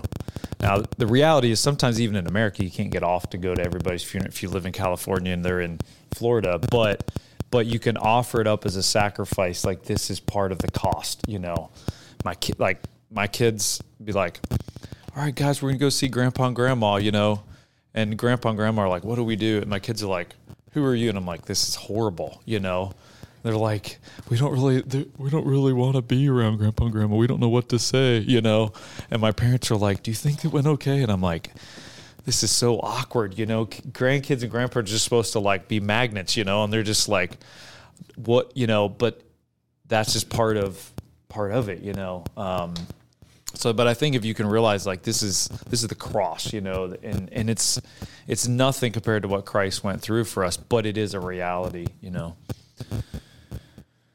All right, does anybody have a? Thanks, Mitch. You're doing a great job today. This is great. One other thing I would add, and this became a stark reality just this past year. Many of you have met, or you're at least familiar with Matt Goins. I've met him and had friendship at a distance, and we've discussed things back and forth. I was scheduled to be at a conference at his church at the end of March, the year that COVID hit, and just 2 weeks before I was traveling to be there, we had to cancel it because all the flights were canceled. But Matt, he raised his kids. We're similar age, and he's been serving for many years in Honduras. The Garcia family from Vision is serving under their ministry while they're going through language school. Good guy, good ministry, God's blessing. He raised several sons there on the mission field, and then sent one back to the States to go to what might be the safest school that, when you think about colleges in the U.S., Pensacola Christian College, where Mitch went to, they have a lot of structure, a lot of rules, a lot of, as an American growing up kind of in that culture, a lot of our kids from high school went to Pensacola. That was like the optimal level of low risk. And yet his son's there working, doing landscaping, and a drunk driver goes off the road and hits his teenage son, and he passes away. And you think the mission field is dangerous, and the truth is, and I'm not at all comparing the situations because, undoubtedly or very possibly if circumstances were different in Mitch's case as far as being on the field or not in the field. But many times we look at things, if his son would have died the same exact way in Honduras, the thought would be, man, the mission field, and I'm blaming God. But my mother was diagnosed with cancer and passed away when I was young. My dad didn't live much longer and passed away, and being a pastor, serving in the ministry. But I think if we were missionaries, I might have in my heart this bitterness about, I bet if this wasn't the situation. But yet we all know plenty of Americans that go through a lot of difficulty. We live in a broken world, broken by sin. There's suffering, there's death, there are problems. And being overseas in many cases is going to complicate those things and maybe make them a bit worse. But I think we need to remember that it's not like if we stay in the U.S. that we are not going to suffer, and that everything's going to be as if the U.S. was equal to heaven. There is a place where we won't suffer anymore. It's called heaven. But until we're there, there's going to be problems. There's going to be sicknesses and grief. I'm reminded our home church, I don't know if it's every Sunday. It seems like every Sunday that I've been around, Stephen Cofield is managing this grief counseling, grief sharing ministry at the church, because there are people in the community, people in the church that are going through situations that they need a biblical perspective on. And I think it's helpful. I have to remind myself frequently, because your car breaks down on the mission field and you think, this country and these people and, the wear and tear of but the car. I bought a van off Austin Till when we first got back on this furlough, and this week, the transmission went out, completely out. I sold the van for $375 to one of those pay cash scrap vehicle places.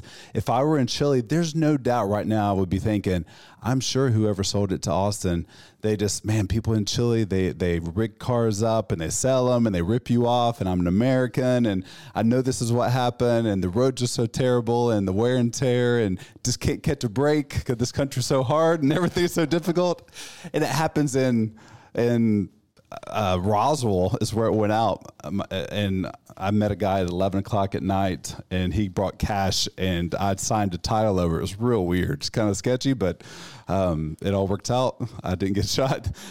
But you would think, my mind, I know how I am. If I were on the mission field right now, I would be struggling thinking this is all because our country's, it's underdeveloped and it's problematic and the people and this and that. But we're in the U.S. and it's like, cars break down, especially vans that have 258,000 miles on them that are 20 years old. This happens. And so I think that we have to remind ourselves about that all the time. And Lori and I have this conversation probably once every 2 weeks for the last 20 years, where situations happen and we're both immediately, it's because we're on the mission field, it's because we're in Chile. But life happens and we're in a broken world. And it's an important perspective to keep. So we're going to go back to you, Mitch, now. Do you have any other comments on this topic? Or On grief? No, I mean, just I think the cost of love is grief. So if you're going to be willing to love, then you have to be willing to grieve as well. And so just to keep that in mind, we're in the business of loving people. And so we're going to go through grief. And so it's important to not only learn how to deal with grief in your own life, but also to teach it and show people how to grieve biblically. So. All right, any questions on this topic or comments maybe? Okay, so the next, we've done quite a bit. I was going to ask you some about your approach to language learning, but I think we pretty much beat that one into the ground. So I think the other topic I was going to have you talk about, Mitch, was maybe your own identity as far as like how you view yourself, dealing with, if you've ever dealt with feelings of insecurity, maybe you never have. But if you could kind of project yourself into the mind of someone who has. But because I think that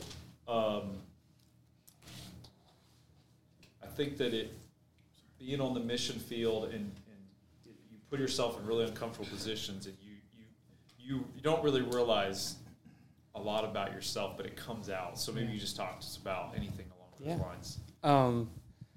There's a lot of ways to go with finding your identity. A lot of it comes from your thought life, understanding, going back to Philippians 4. I think of a book that I read, Winning the War in Your Mind, also by Andy Stanley. No, just kidding, it's not by him.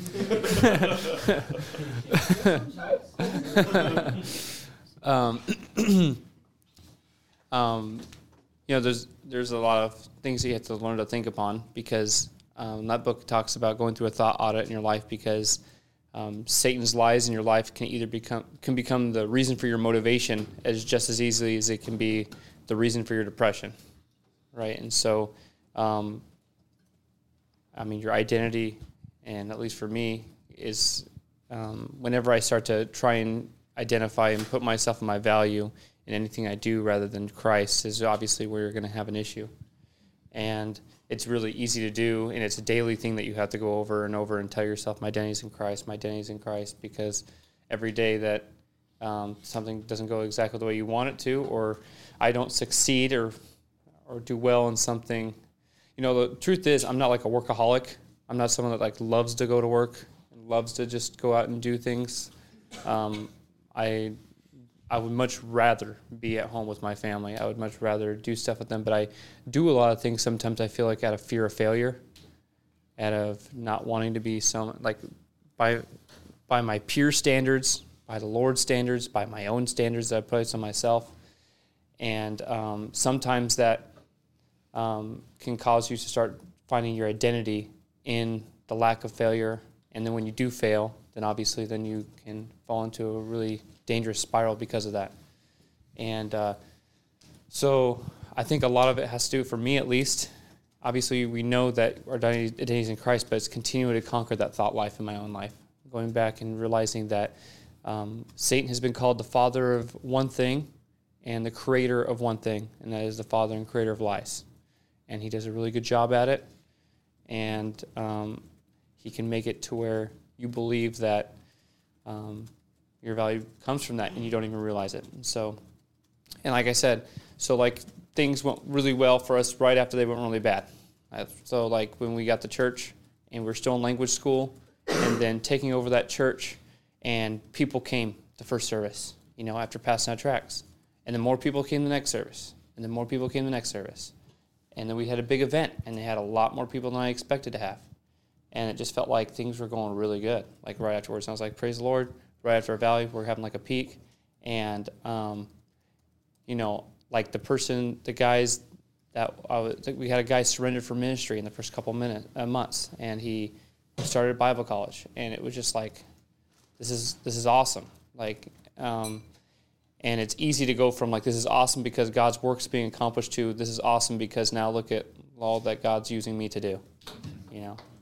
And so then your identity becomes in it. And then like, actually someone came to our church that was, and it was an older gentleman. He wasn't even a Christian yet. And we had less people in attendance, and I was a little bit less jolly that day because like we had like been on a streak since the starting, and it started to then go, it felt like we were just like, we went from like 30, 40, 50, 60, and then we went 40, 40, 40 for like 3 weeks straight or whatever in the very beginning.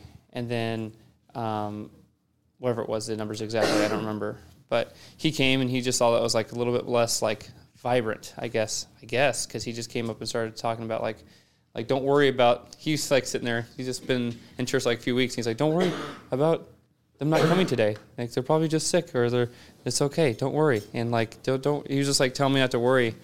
And afterwards I was like super convicted by that, because I was realizing that someone that was lost, that I was just giving the gospel to, realized that I had less joy, and it felt like I almost myself, I wouldn't say it, but I had less value because of the fact that now we're like, now what do I need to change? What extra gimmick can I do to bring the what extra like little hook can I give them to bring them to church the next service? And so and I was thinking, what else do we do? And then I did that, and I changed it, and then we just kind of plateaued in that same area for a little bit.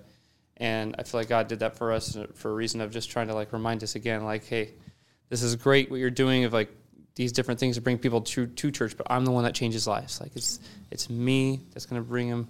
And so, but it's anyway, for me at least, the feelings of insecurity even going back to like through language school, you know, and that one was hit me in the face a little bit sooner because obviously I started a little bit farther behind than others. And so if you just continue to think that you can muscle your way through life, then your insecurities become your king and your idol, because you become someone that you're not just based off of like what you want everyone to believe who you are.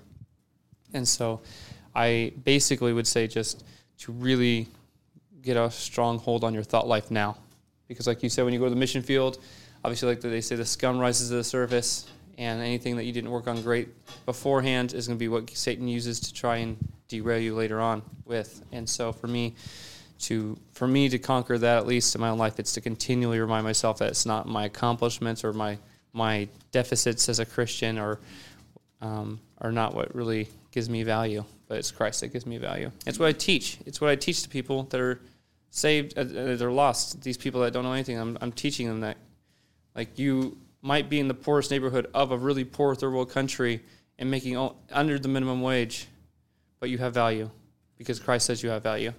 And then I'm sitting there like complaining about the amount of people that come to my service. And so when you take a step back, it really, I say it now, it sounds super obvious, but I guarantee you, like when you're in the moment, it's not as obvious. Because again, he's the father of lies, and he's been doing it for a long time. And so it's important to consistently take that step back, have those self-thought audits, is what the book called them, and to step back and continue to make sure that Satan's not your reason for your depression, as long as he's also not the reason for your motivation. Like his lies, at least, aren't that. So I don't know. Does that make sense, everybody? Any questions or comments on that? Did you have any hobbies? It's the third time that I've been asked that question, like just straight hobbies. Yeah, and I want to have hobbies. I guess I'm just like, I'm sorry, is there a follow-up question to make it where I have an answer? No, the students asked me if I had hobbies, and I was thinking about it because I love sports, and I play sports. So we play soccer a lot, and so I guess that would be kind of, but really almost never do I play soccer unless there's like a purpose for ministry behind it, and it's not like because I'm super spiritual, but because I'm a boring person, I think. And then I think Jeff Bush, in one of our little sessions downstairs, he asked me what my hobbies were, And then somebody answered with, I forgot who it was exactly, but they said like their kids are their hobby. I think it was that you, Brother Matt? No? Okay. And I was like, I'm using that from now on. So my kids, I was like, that is a really good answer. My kids are my hobby.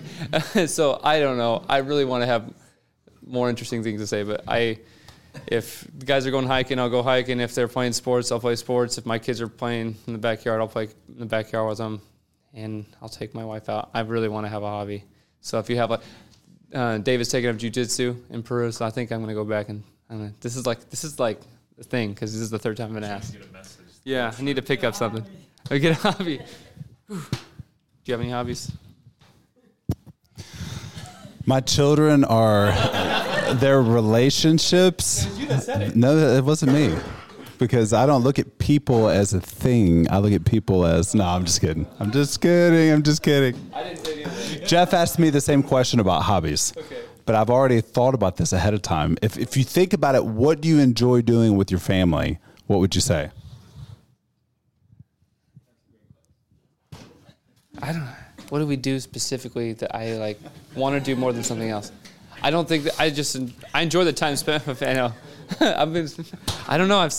I need to think about it still. I enjoy being with my family, but there's not like I'm like, oh, I want to do this with them. Usually my wife picks what we do when there's family days. I'm like, okay, it's family day. What are we going to do? And she's like, we're going to the park and we're going to do this and this and this. And I'm like, okay, let's go. And so that's usually my response. So I don't know. There you go. No, this is Mitch. Oh, I got it. I got hobbies. No, I don't know that. No. If I could have a hobby, other than my hobby of world evangelism, it would be like carpentry or woodworking, something like that. So, yeah. A couple times a year. Another missionary asked you to build a cornhole for him, and I really enjoyed that. He's like, this is a good hobby for you. And I was like, I actually quite enjoyed this. So I did that once. I read a lot about finance, like the stock market, I guess. Stock market is your hobby. Tell us a little bit about that. All right, so if I had to answer what are my hobbies, I would say as a family, we enjoy going out in nature, taking hikes. We try to do something like that at least once a month. As we try. It doesn't always happen. Try. I'm not saying that actually happens. And I enjoy reading. If I have free time, I enjoy it's something that would be kind of a hobby. This is something that I feel like I'm kind of proud of because my kids have criticized me for years for not having hobbies. I kind of keep up with Georgia Bulldogs and their schedule and a bit of their games, like following sports and the Chilean selection. Yeah, like something that I don't think that hobby is just something you manually do. It's a free time enjoyment activity that you're involved in, and so I think that. Clinical description of a hobby. Some people are on the creative, abstract side. Some of us are on the very linear, black and white side. Sorry, Grant. How is this making me more efficient? I knew That's we were right. going to get derailed when you asked me this question. I'm Okay, sorry. So let's talk about identity a bit more. So I know you guys had a whole module on this, the students did, but how that impacts mission work. So what would be some of the identities that motivate people? Because sometimes, our motives aren't that pure. What do you guys think? Jobs.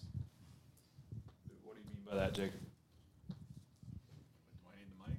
Not necessarily. We can just It's speak just like freely. somebody, you've got like a person who might be like a firefighter, and that's who they are. And you ask them, what do you, they talk about that for hours, and then it's like, how about your family? They're like, I'm a firefighter, and then it's just what they do. You talk to like my dad, he owns his own company. Within like 5 minutes, you start talking to him, that's what he's going to start talking about. Yeah. It's like who he is. Yeah. You go to their Facebook description, business owner. That's Yeah. what people put. They put their job Yeah. description. Yeah, and if something happened, he couldn't do that job. He wouldn't know what to do. Yeah. He wouldn't know. Okay, yeah, so your job could be your identity. As a mother, their children.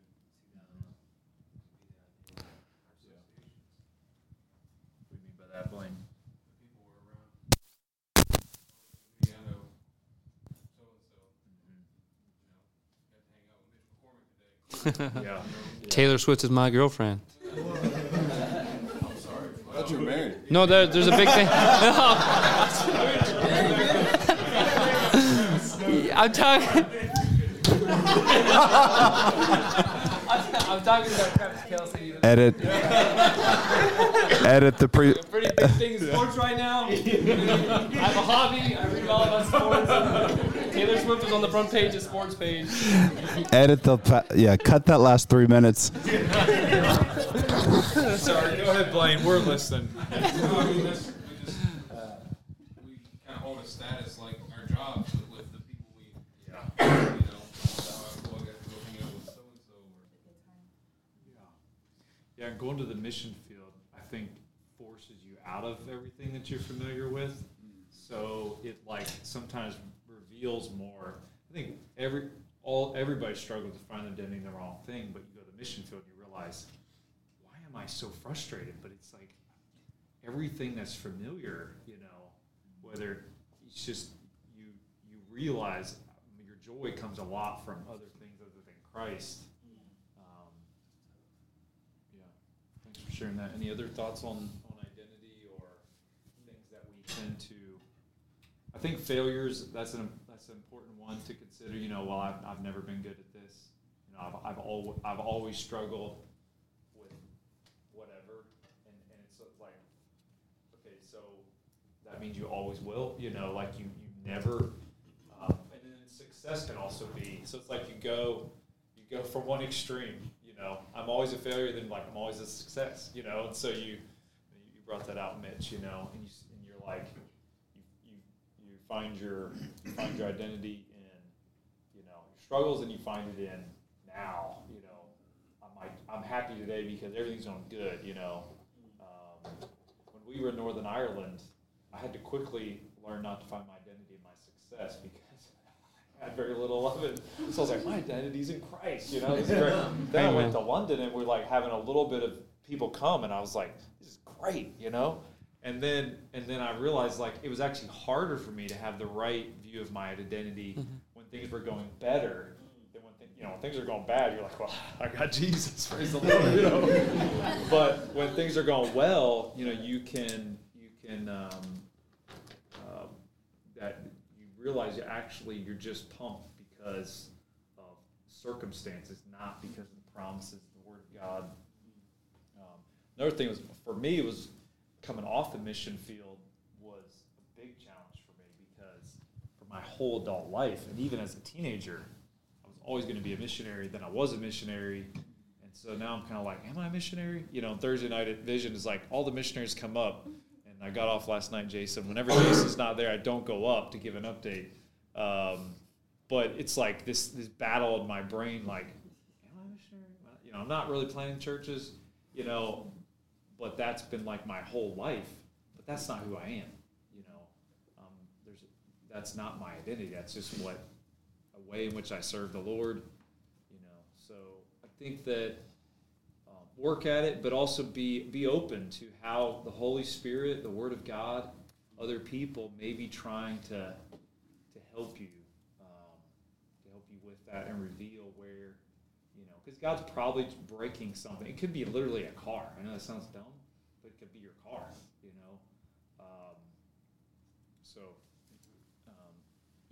I think that's very, very important. All right, what other question or comments do we have on that topic, or maybe something else that you guys want to chat about? I'd like to know just a few. Of course, the Lord is what helps. El Salvador is obviously all of the Lord. But what are some key personalities, some people that God kind of brought along the way, some men or women that God used to help El Salvador maybe get a little bit of traction, momentum at the early stages? Really good question. The church, El Salvador. Yeah. Okay. For a second there, I was like, it's country or a person. And I should probably change the name. No, that's good. That's good. I had a bunch of people write in my prayer letter too, you made mission field change, when I put out our first prayer letter about El Salvador. So, so there's been key families. I'd say a lot of times is what happens, and it's usually, for our case, was men in those families that decided that they were going to make it their life which was Christianity. I put the ball in everyone's court as far as they want to go, and then some people just take it a little bit farther, right? And they're like all in. And so I think of one specific person, Enrique, which when he first got there, he made it his mission to evangelize. And so when you say personalities, he was definitely an extrovert that wanted to see the gospel presented to everyone he knew. And so I just fed into that with him. So he helped El Salvador to grow because he would let me know there was opportunities with different ones of his family members, but I would make sure that they had a way of getting there. And then he would be one key person with personality trait that helped grow because he brought people to church. And then there would be other people that God used, like this one individual that I'm thinking of. She was like super sinful beforehand. And so when she got saved, people just noticed based off of, like, because she got saved, she was like a little more of an introvert and didn't really want to talk about as much, but because of her testimony's sake. And so sometimes God can use personalities, but also testimonies of people that are getting saved and their lives are changing. And that helped El Salvador to grow as well because of just the radical difference in her life of going from somebody that was maybe going to the club every night to now someone that was like talking about how she should be dressed modestly. And it wasn't something like we even like really preacher taught, but my wife just showed through discipleship of becoming more like Christ, and she decided to start dressing a different way. And so we saw that through her. She brought a lot of people to church because of just her testimony. We had someone came, we just baptized before I came here, and it was not her sister, it was her like cousin that just, she's like, she came to my wife and she's like, I want to go through whatever she's going through because like her life is different now. And so, and then she got saved, and then her mom got saved because of it as well, and they both got baptized together. And so God used people that were testimonies, the personality being extrovert. I'm trying to think if there's anybody else specifically. Trying to think of, but those personalities would be from people that were just completely not saved beforehand. And then we had opportunities to obviously work because it's an older ministry. So one of the Bible college students was able to come out with me. Well, he wasn't, he couldn't pay for Bible college. He was living outside of the town, and he asked me if I'd be willing to pay if he could join an internship program. The other thing that helped see a lot of growth in El Salvador was our internship thing that I started with the guys. So it started with Anthony, the first guy that I talked about that is now in Bible college. And what we did was he lived about 30 minutes by a vehicle in a different little bit, same neighborhood-ish, but it's just so remote, so like it's really far away. And when he got saved and he got excited and then he quit his job and wanted to be more involved in church, I gave him the opportunity to make very little, like $20 a month. But on top of that, also I rented a place for $75 a month. That was like, it was just a one bedroom that was 1 block from the church. And I called it the intern dorm. And then we just like randomly started an internship thing that I didn't really have any material for or anything, but just basically had someone that wanted to do it, so I had to do it. And basically when he made that leap, and then other teens that were around were like, what in the world is, like, he's kind of like, and teens, I mean, like for us in Peru, a teen would be even 18 to 25 almost, even like very few of them, like the 15-year-olds, so kids that are already done with school and kind of looking for like what to do with life. And so they see it and they're like, what is he doing? Like, what's that option? And so like that kind of got exciting, got more kids excited about that as well. And so the internship program is something that if I could do it again, I would just start off the bat and just have something, material and everything ready to go, so that like I could almost encourage guys even to try it out rather than just like kind of stumbling upon it, because I got kind of like God just kind of worked that out.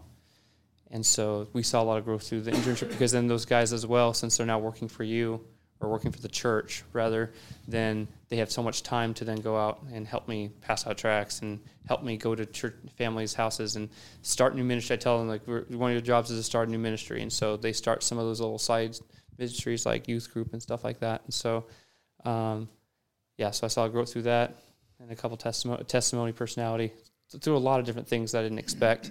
And then, of course, like we've seen growth through the big events that we've had as well. But Could you share Enrique's testimony just a little bit? Yeah. Enrique's testimony would be, I got there, I'd say 6 to 8 months in. I still didn't know how to share the gospel very well, and I didn't really know how to speak very well at all. But he was my taxi driver, which I shared the gospel with like almost every taxi. I'm not a spiritual person, not a thing. I'm not trying to say like but it was more of like I wanted to talk, and that's what I'm there to do.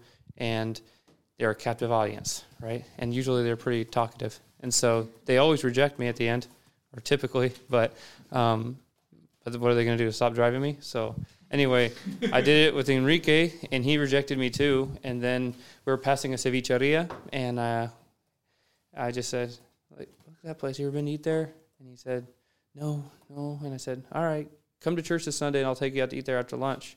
And he's like, me and my whole family? And I was like, all right, I guess. And so like there was like he brought like 6 or 7 people to church, and anyway, so then we went to eat afterwards, and we went to the cevicheria, and I don't like, especially now, I don't like during that first like time to like really pound them over the head with, all right, say a prayer, because like I probably can get them all to do that because they're getting a free meal, and so I more ask them like what they're looking for in a church, what they believe about God, what they think Christianity is, like mostly just trying to figure out what they believe. And then after they get done explaining what all the things they think about it all and what they think God is, I'll say, hey, do you want to see what the Bible says about God? Like I can just come to your house, or you can come to mine. We can go out to eat one time, and like we'll just start studying the Bible. So I did that with Enrique, and he said, sure, sounds great. And so in the beginning, because I was still in language school and 6 months in, I'd take a proving with me too. That was like in Bible college, and we'd all 3 go together. And like I would start sharing stuff, and if I got stuck on something, then he would kind of help out. And did that with Enrique, and did that consistently with him over time. And what I found out was like sometimes you're not there for their salvation experience. Sometimes it happens in their home. Sometimes it happens 17 times, and you don't really know which one's the real time. And so anyway, but with him specifically, it happened at his house, and then all of a sudden we just saw the fruits of it, where he started wanting to invite his family, and then he was praying in services during prayer time for the salvation of his family members, and then wanting to bring them to church. And so then it, like his biggest thing always became for him specifically, and this doesn't happen with all of them, but like I want everybody I know to know this. And so basically he would drag his whole family along to different services and things, and be like during visitation time, like invitation time in the church. At that time it was Omega, because I hadn't taken over, and he would be like people in his family, he'd be like, raise your hand, like this is time when you're supposed to do that, And so, and I'm not even exactly sure when all the people in his family got saved exactly, whether it was in church services or whether it was at home or in their bed alone, but they all now are serving. Active members say they have a testimony of their salvation if you ask them for it, and really have matured a lot over the last 2 years. And so, or to the point now where they could explain to somebody what grace is, which is a huge deal. Like, because like explain to somebody that like salvation is by faith and not by works, and like that just alone like took 2 years to get them to that point. But they're to the point now where they could confidently tell you that it's not to do with anything with them, and they could kind of explain to Ephesians 2:8-9. And so, anyway, so that's his testimony. And then now he's working with me in El Salvador. So when I left for doing El Salvador, he basically was just doing discipleship with me and hanging out with me all the time. And so he wanted to go where I was at, and so he came over with me to El Salvador, and so he wanted to see the church grow. He's always telling me, he's like, I saw this church in Lima that was built, and it was really small at first, and it was built between 2 clubs, and by the time he was a taxi driver there in Lima, and he said after time, the church purchased both this building and the building and made a ginormous building, and it runs 2,000 now. He's like, and you're going to do that here in Horacio Ceballos.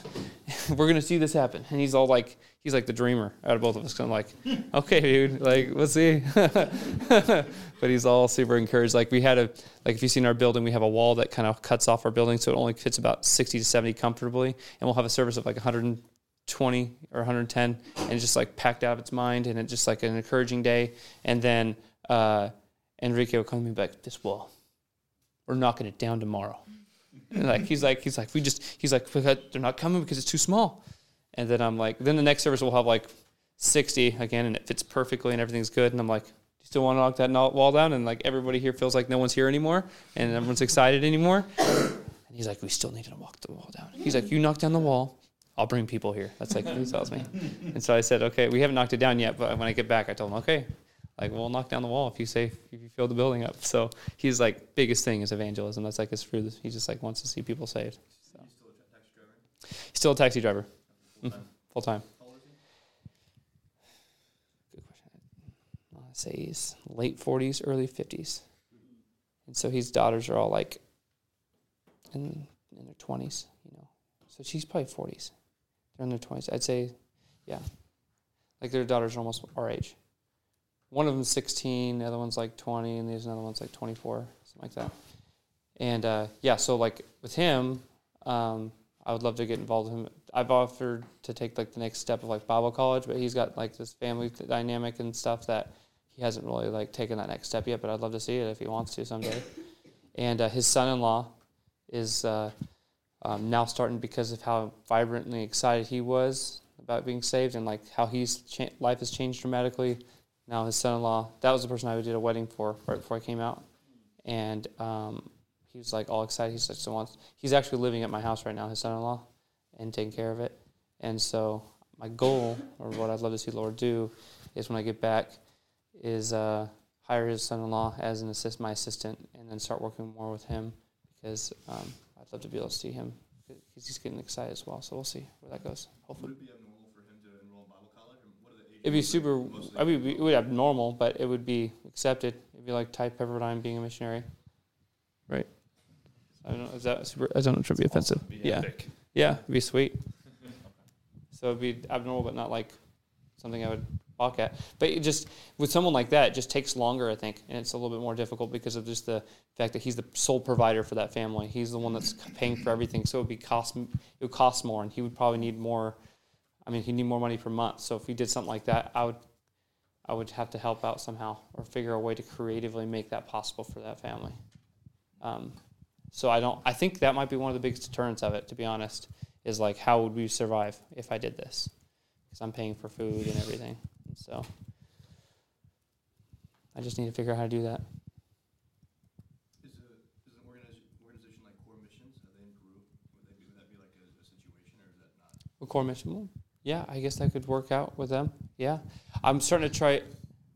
Yeah, it's a little bit different dynamic too, because I'm not in charge of the Bible college, and so I've tried to offer different things to have programs through that, but I'm not in charge. So we'll see. We'll see what we can get done through that kind of stuff. But with Core Mission, maybe I could do that on the side and work with them, because I've never contacted them. I have no idea what they do, what they offer. It's a good idea, though. I might do that. Any other questions for Mitch? It's fine, because I have another one for you. So maybe you could talk just a little bit about the way you view the purpose of your support and how your support is used. Yeah. And just kind of like what you've tried to do with that. Yeah. So the budget's been great, because I'll be honest, like, it scared me at first, to be honest with you guys. Yeah, scared because it was just change, right? It's just something different than what we were doing before. But I like it now that it's kind of been implemented. Can you explain what? Because a lot of these people have no idea what you're talking about. Okay, cool. So like before, it was like Like they thought missionaries lived on a budget. no, like it was. So we had a budget, but it was all like based off of us, and like, so we would just get the check of whatever support we raised during our 2 years of deputation, and it was like up to us to basically itemize it ourselves. And so, and it was kind of a little bit more of like the wild, wild west of just like getting a check from your job, and just like it's my responsibility to be putting into this and that and the other. But now they kind of like itemize it for us a little bit and made it like a little cheat sheet so we can all do it, and then have it all put in for us. And so, so basically the way our budget's set up is support for personal things, and then they have, and that personal things is kind of all inclusive of housing to kids schooling to paying for food and all that kind of stuff, water, electric, and all that good stuff.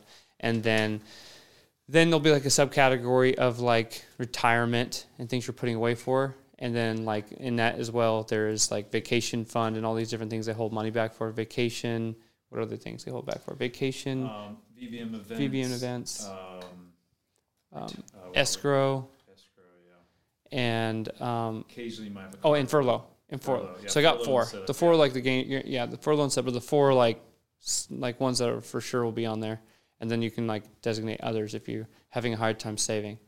But so we got those four, and then after that is like a page which is my biggest page, and it's going to be for money that I get. Like it's just going to be for ministry stuff, right? Whether that's reoccurring ministry expenses or renovation stuff that'll occur one time, or pastor salaries or students' tuition or Bible college overhead, or there's just a lot of different stuff. So it depends on which ministry you're going into, or if you're going into being a pioneer yourself, what that'll look like.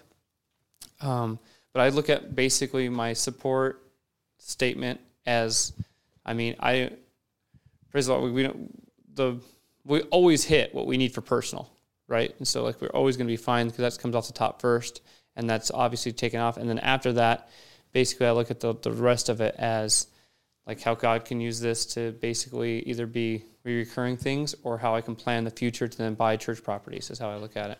And so for our case, our kind of a special case. Just put a copy in the group chat for everybody. Okay, cool. So you guys can kind of see what I'm trying to refer to. Okay, awesome.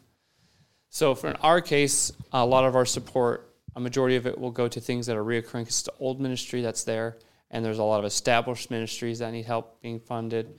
And we're called to make indigenous churches, but not indigenous Bible colleges, right? And so the Bible colleges are, it would be great if it is, and I don't know if you've gotten to that point where it runs itself, but the one in Peru is not.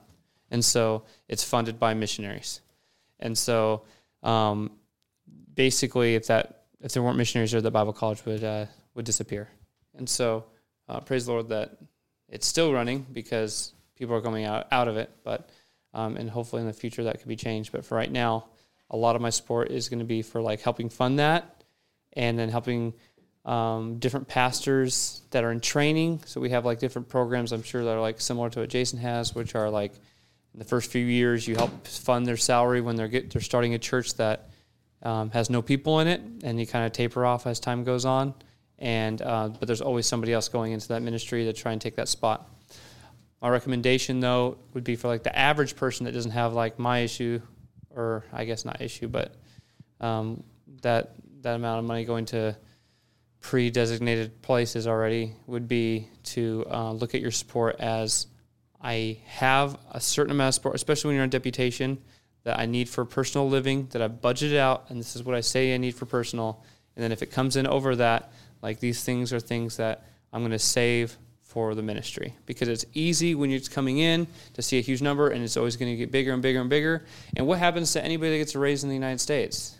You exceed and you change your standards of living, right? It's always all right, well, I made $100,000 a year, and I make $150,000, and so now I can change from this house that costs $2,000 a month to $2,500, and from $2,500 to $3,000. And basically, we're always looking to get the bigger house, the better car, and our standards of life always change and goes up. And so if we do that as missionaries, as we're getting more and more support, then we'll never be able to do ministry because we've just continually changed the way that we've had our standard of living all the way through. And so establish what you need for your family in the front end, so then when these things happen and you get more support later on, that it's just going to be stuff that you can cut out and say, this money is for ministry.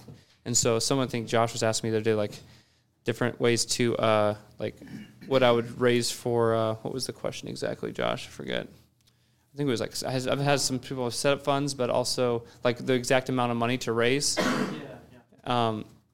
My thing was just basically to make sure you raise a good amount the first time, so you're not always playing catch up, and also being able to establish your personal finance, whatever you need to have for that, and then it's nice to have the extra when you're going through language school, because if you're able to bank that money every month, whether it's $3,000 to $5,000 of ministry stuff that you're just banking, then when you finish language school, you'll have this huge chunk of change that you can then go out on your first term and be really ready to go for planning that first church, and just be ready to knock it out of the park with that. And you can even raise more money if you need to, but you'll have a really good ground and foundation set up.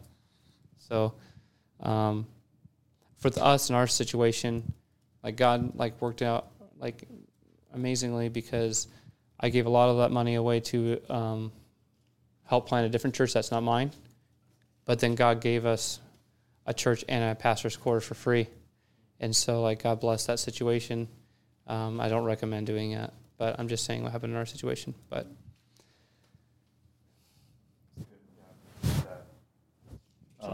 yes, Mitch has done a good job with that, because if God blesses you, you can't think, well, man, now we can upgrade everything in our life, but you should be thinking, that allows me to do more for the Lord,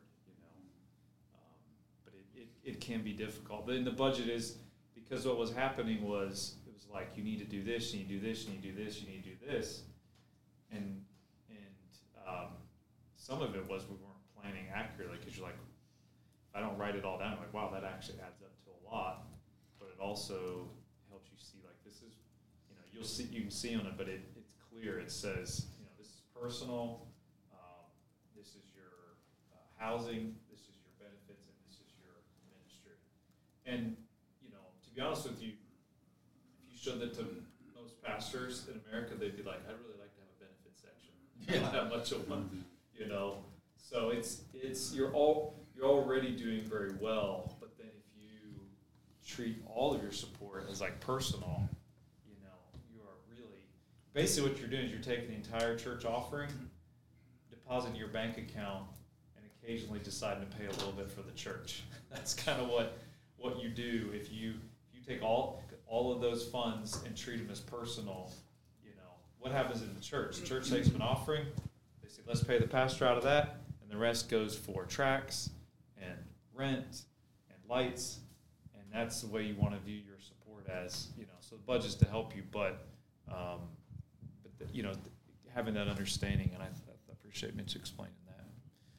All right, any other questions? Just a couple more minutes, and then we'll be done. Or comments? I have a quick question. Specifically, you were kind of talking about, even in your case, going through some different things as far as. Okay. So you said you. I was talking to him. But like when it comes to first getting to the mission field, obviously you're going through the whole language learning process. But then even then on top of that, there's other things with, everybody call it culture shock. And oftentimes I hear people say that any frustration you have on the mission field, they're like, oh, it's just culture shock. But like, what really is culture shock? And then even then, like, how have you found yourself better dealing with it, like adapting to it? Yeah, that's a super hard question, but I'll try my best to answer it. First, I'll just try to define culture shock the way I think is easiest for me, and that is your body and who God's created us to be. We are creatures of habit and creatures that enjoy routine. And so it's not anything. There's aspects of culture shock which is just purely a physical response to being placed into an uncomfortable situation. And so it's not as much of being a worse Christian, but rather just the fact that you physically are going under stress. And that stress is caused by everything not being the same as it used to be.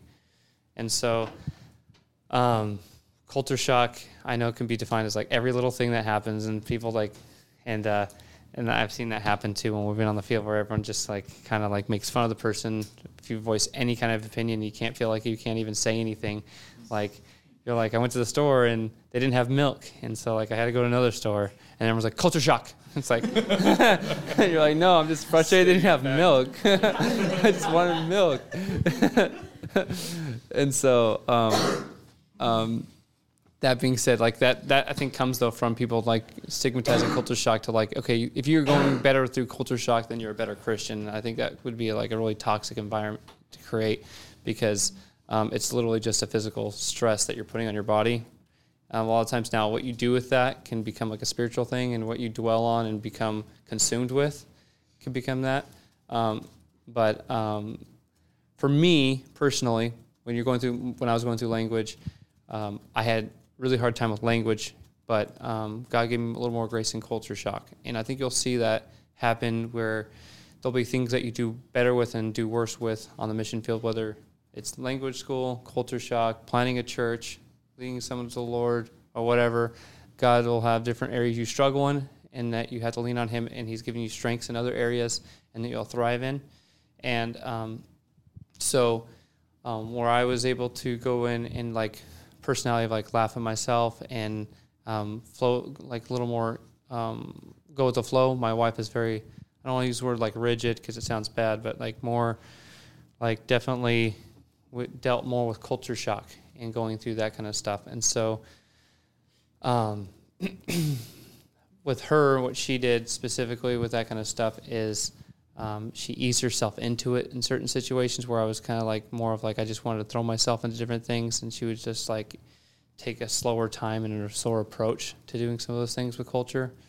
And and then just honestly understand that it's something that's going to happen. I think that's the biggest thing for me, was understanding and going through it with the attitude of, and we've heard this, and I think it's been a lot of books too, of it's not worse, it's just different, right? And so the culture, every time you want to say like, this is worse, the way they drive, it's worse, but it's just like, it's really just a different type of driving. And when you get in an accident and you're just like, yeah, but it's a worse, different type of driving. And it's like, that's what you want to say. But, but the truth is, it's just, you just got to continually go through it with yourself of just like, hey, the thing is, what you do is you grow to love different things. You'll always go through culture shock, is what I've been told. And so there's different things that you like better in the States, but then what you have happen, though, if you start to love the people, is you find different things in their culture that you like as well.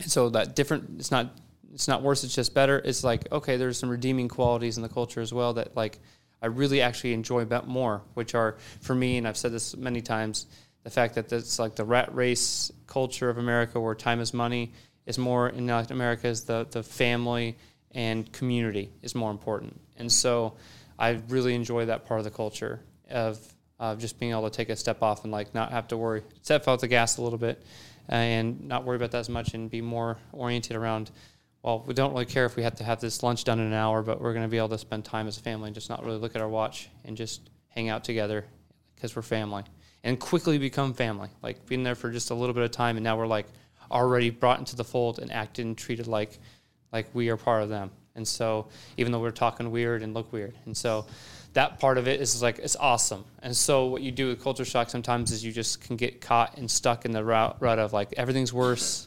Everything is just impossible to deal with here. But man, a lot of things that I've seen victory in come back to thought life, which I know we just talked about.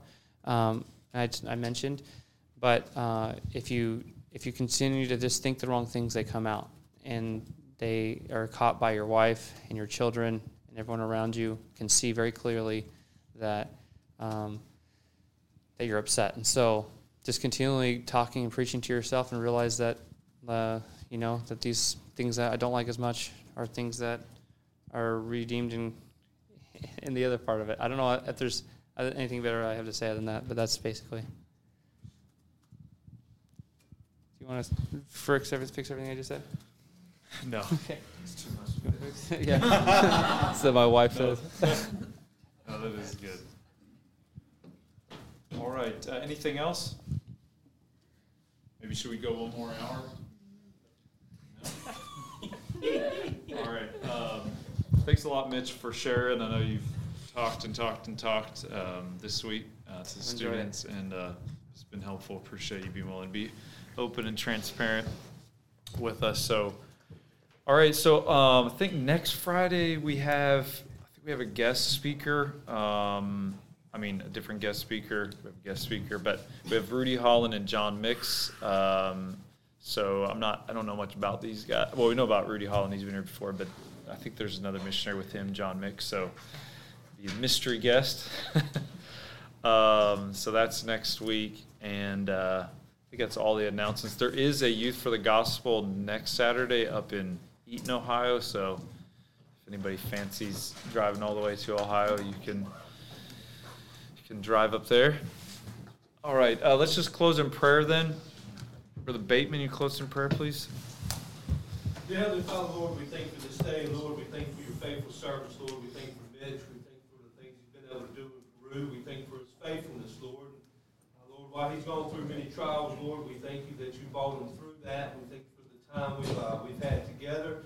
Thank you for the wonderful fellowship that we've had, Lord. I pray now that we would just be able to glean what was taught. I pray we would apply it to our lives and to our hearts. I pray we would leave here better than we came in.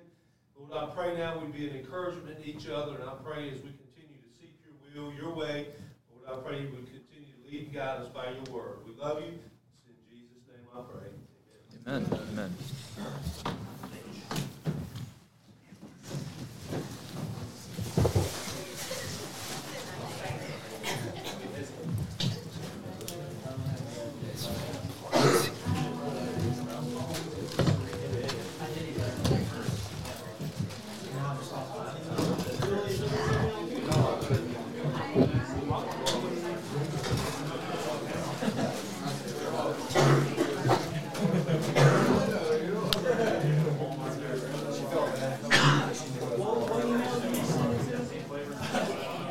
We were late by 10 minutes though, so like it was very. Someone went to Bojangles.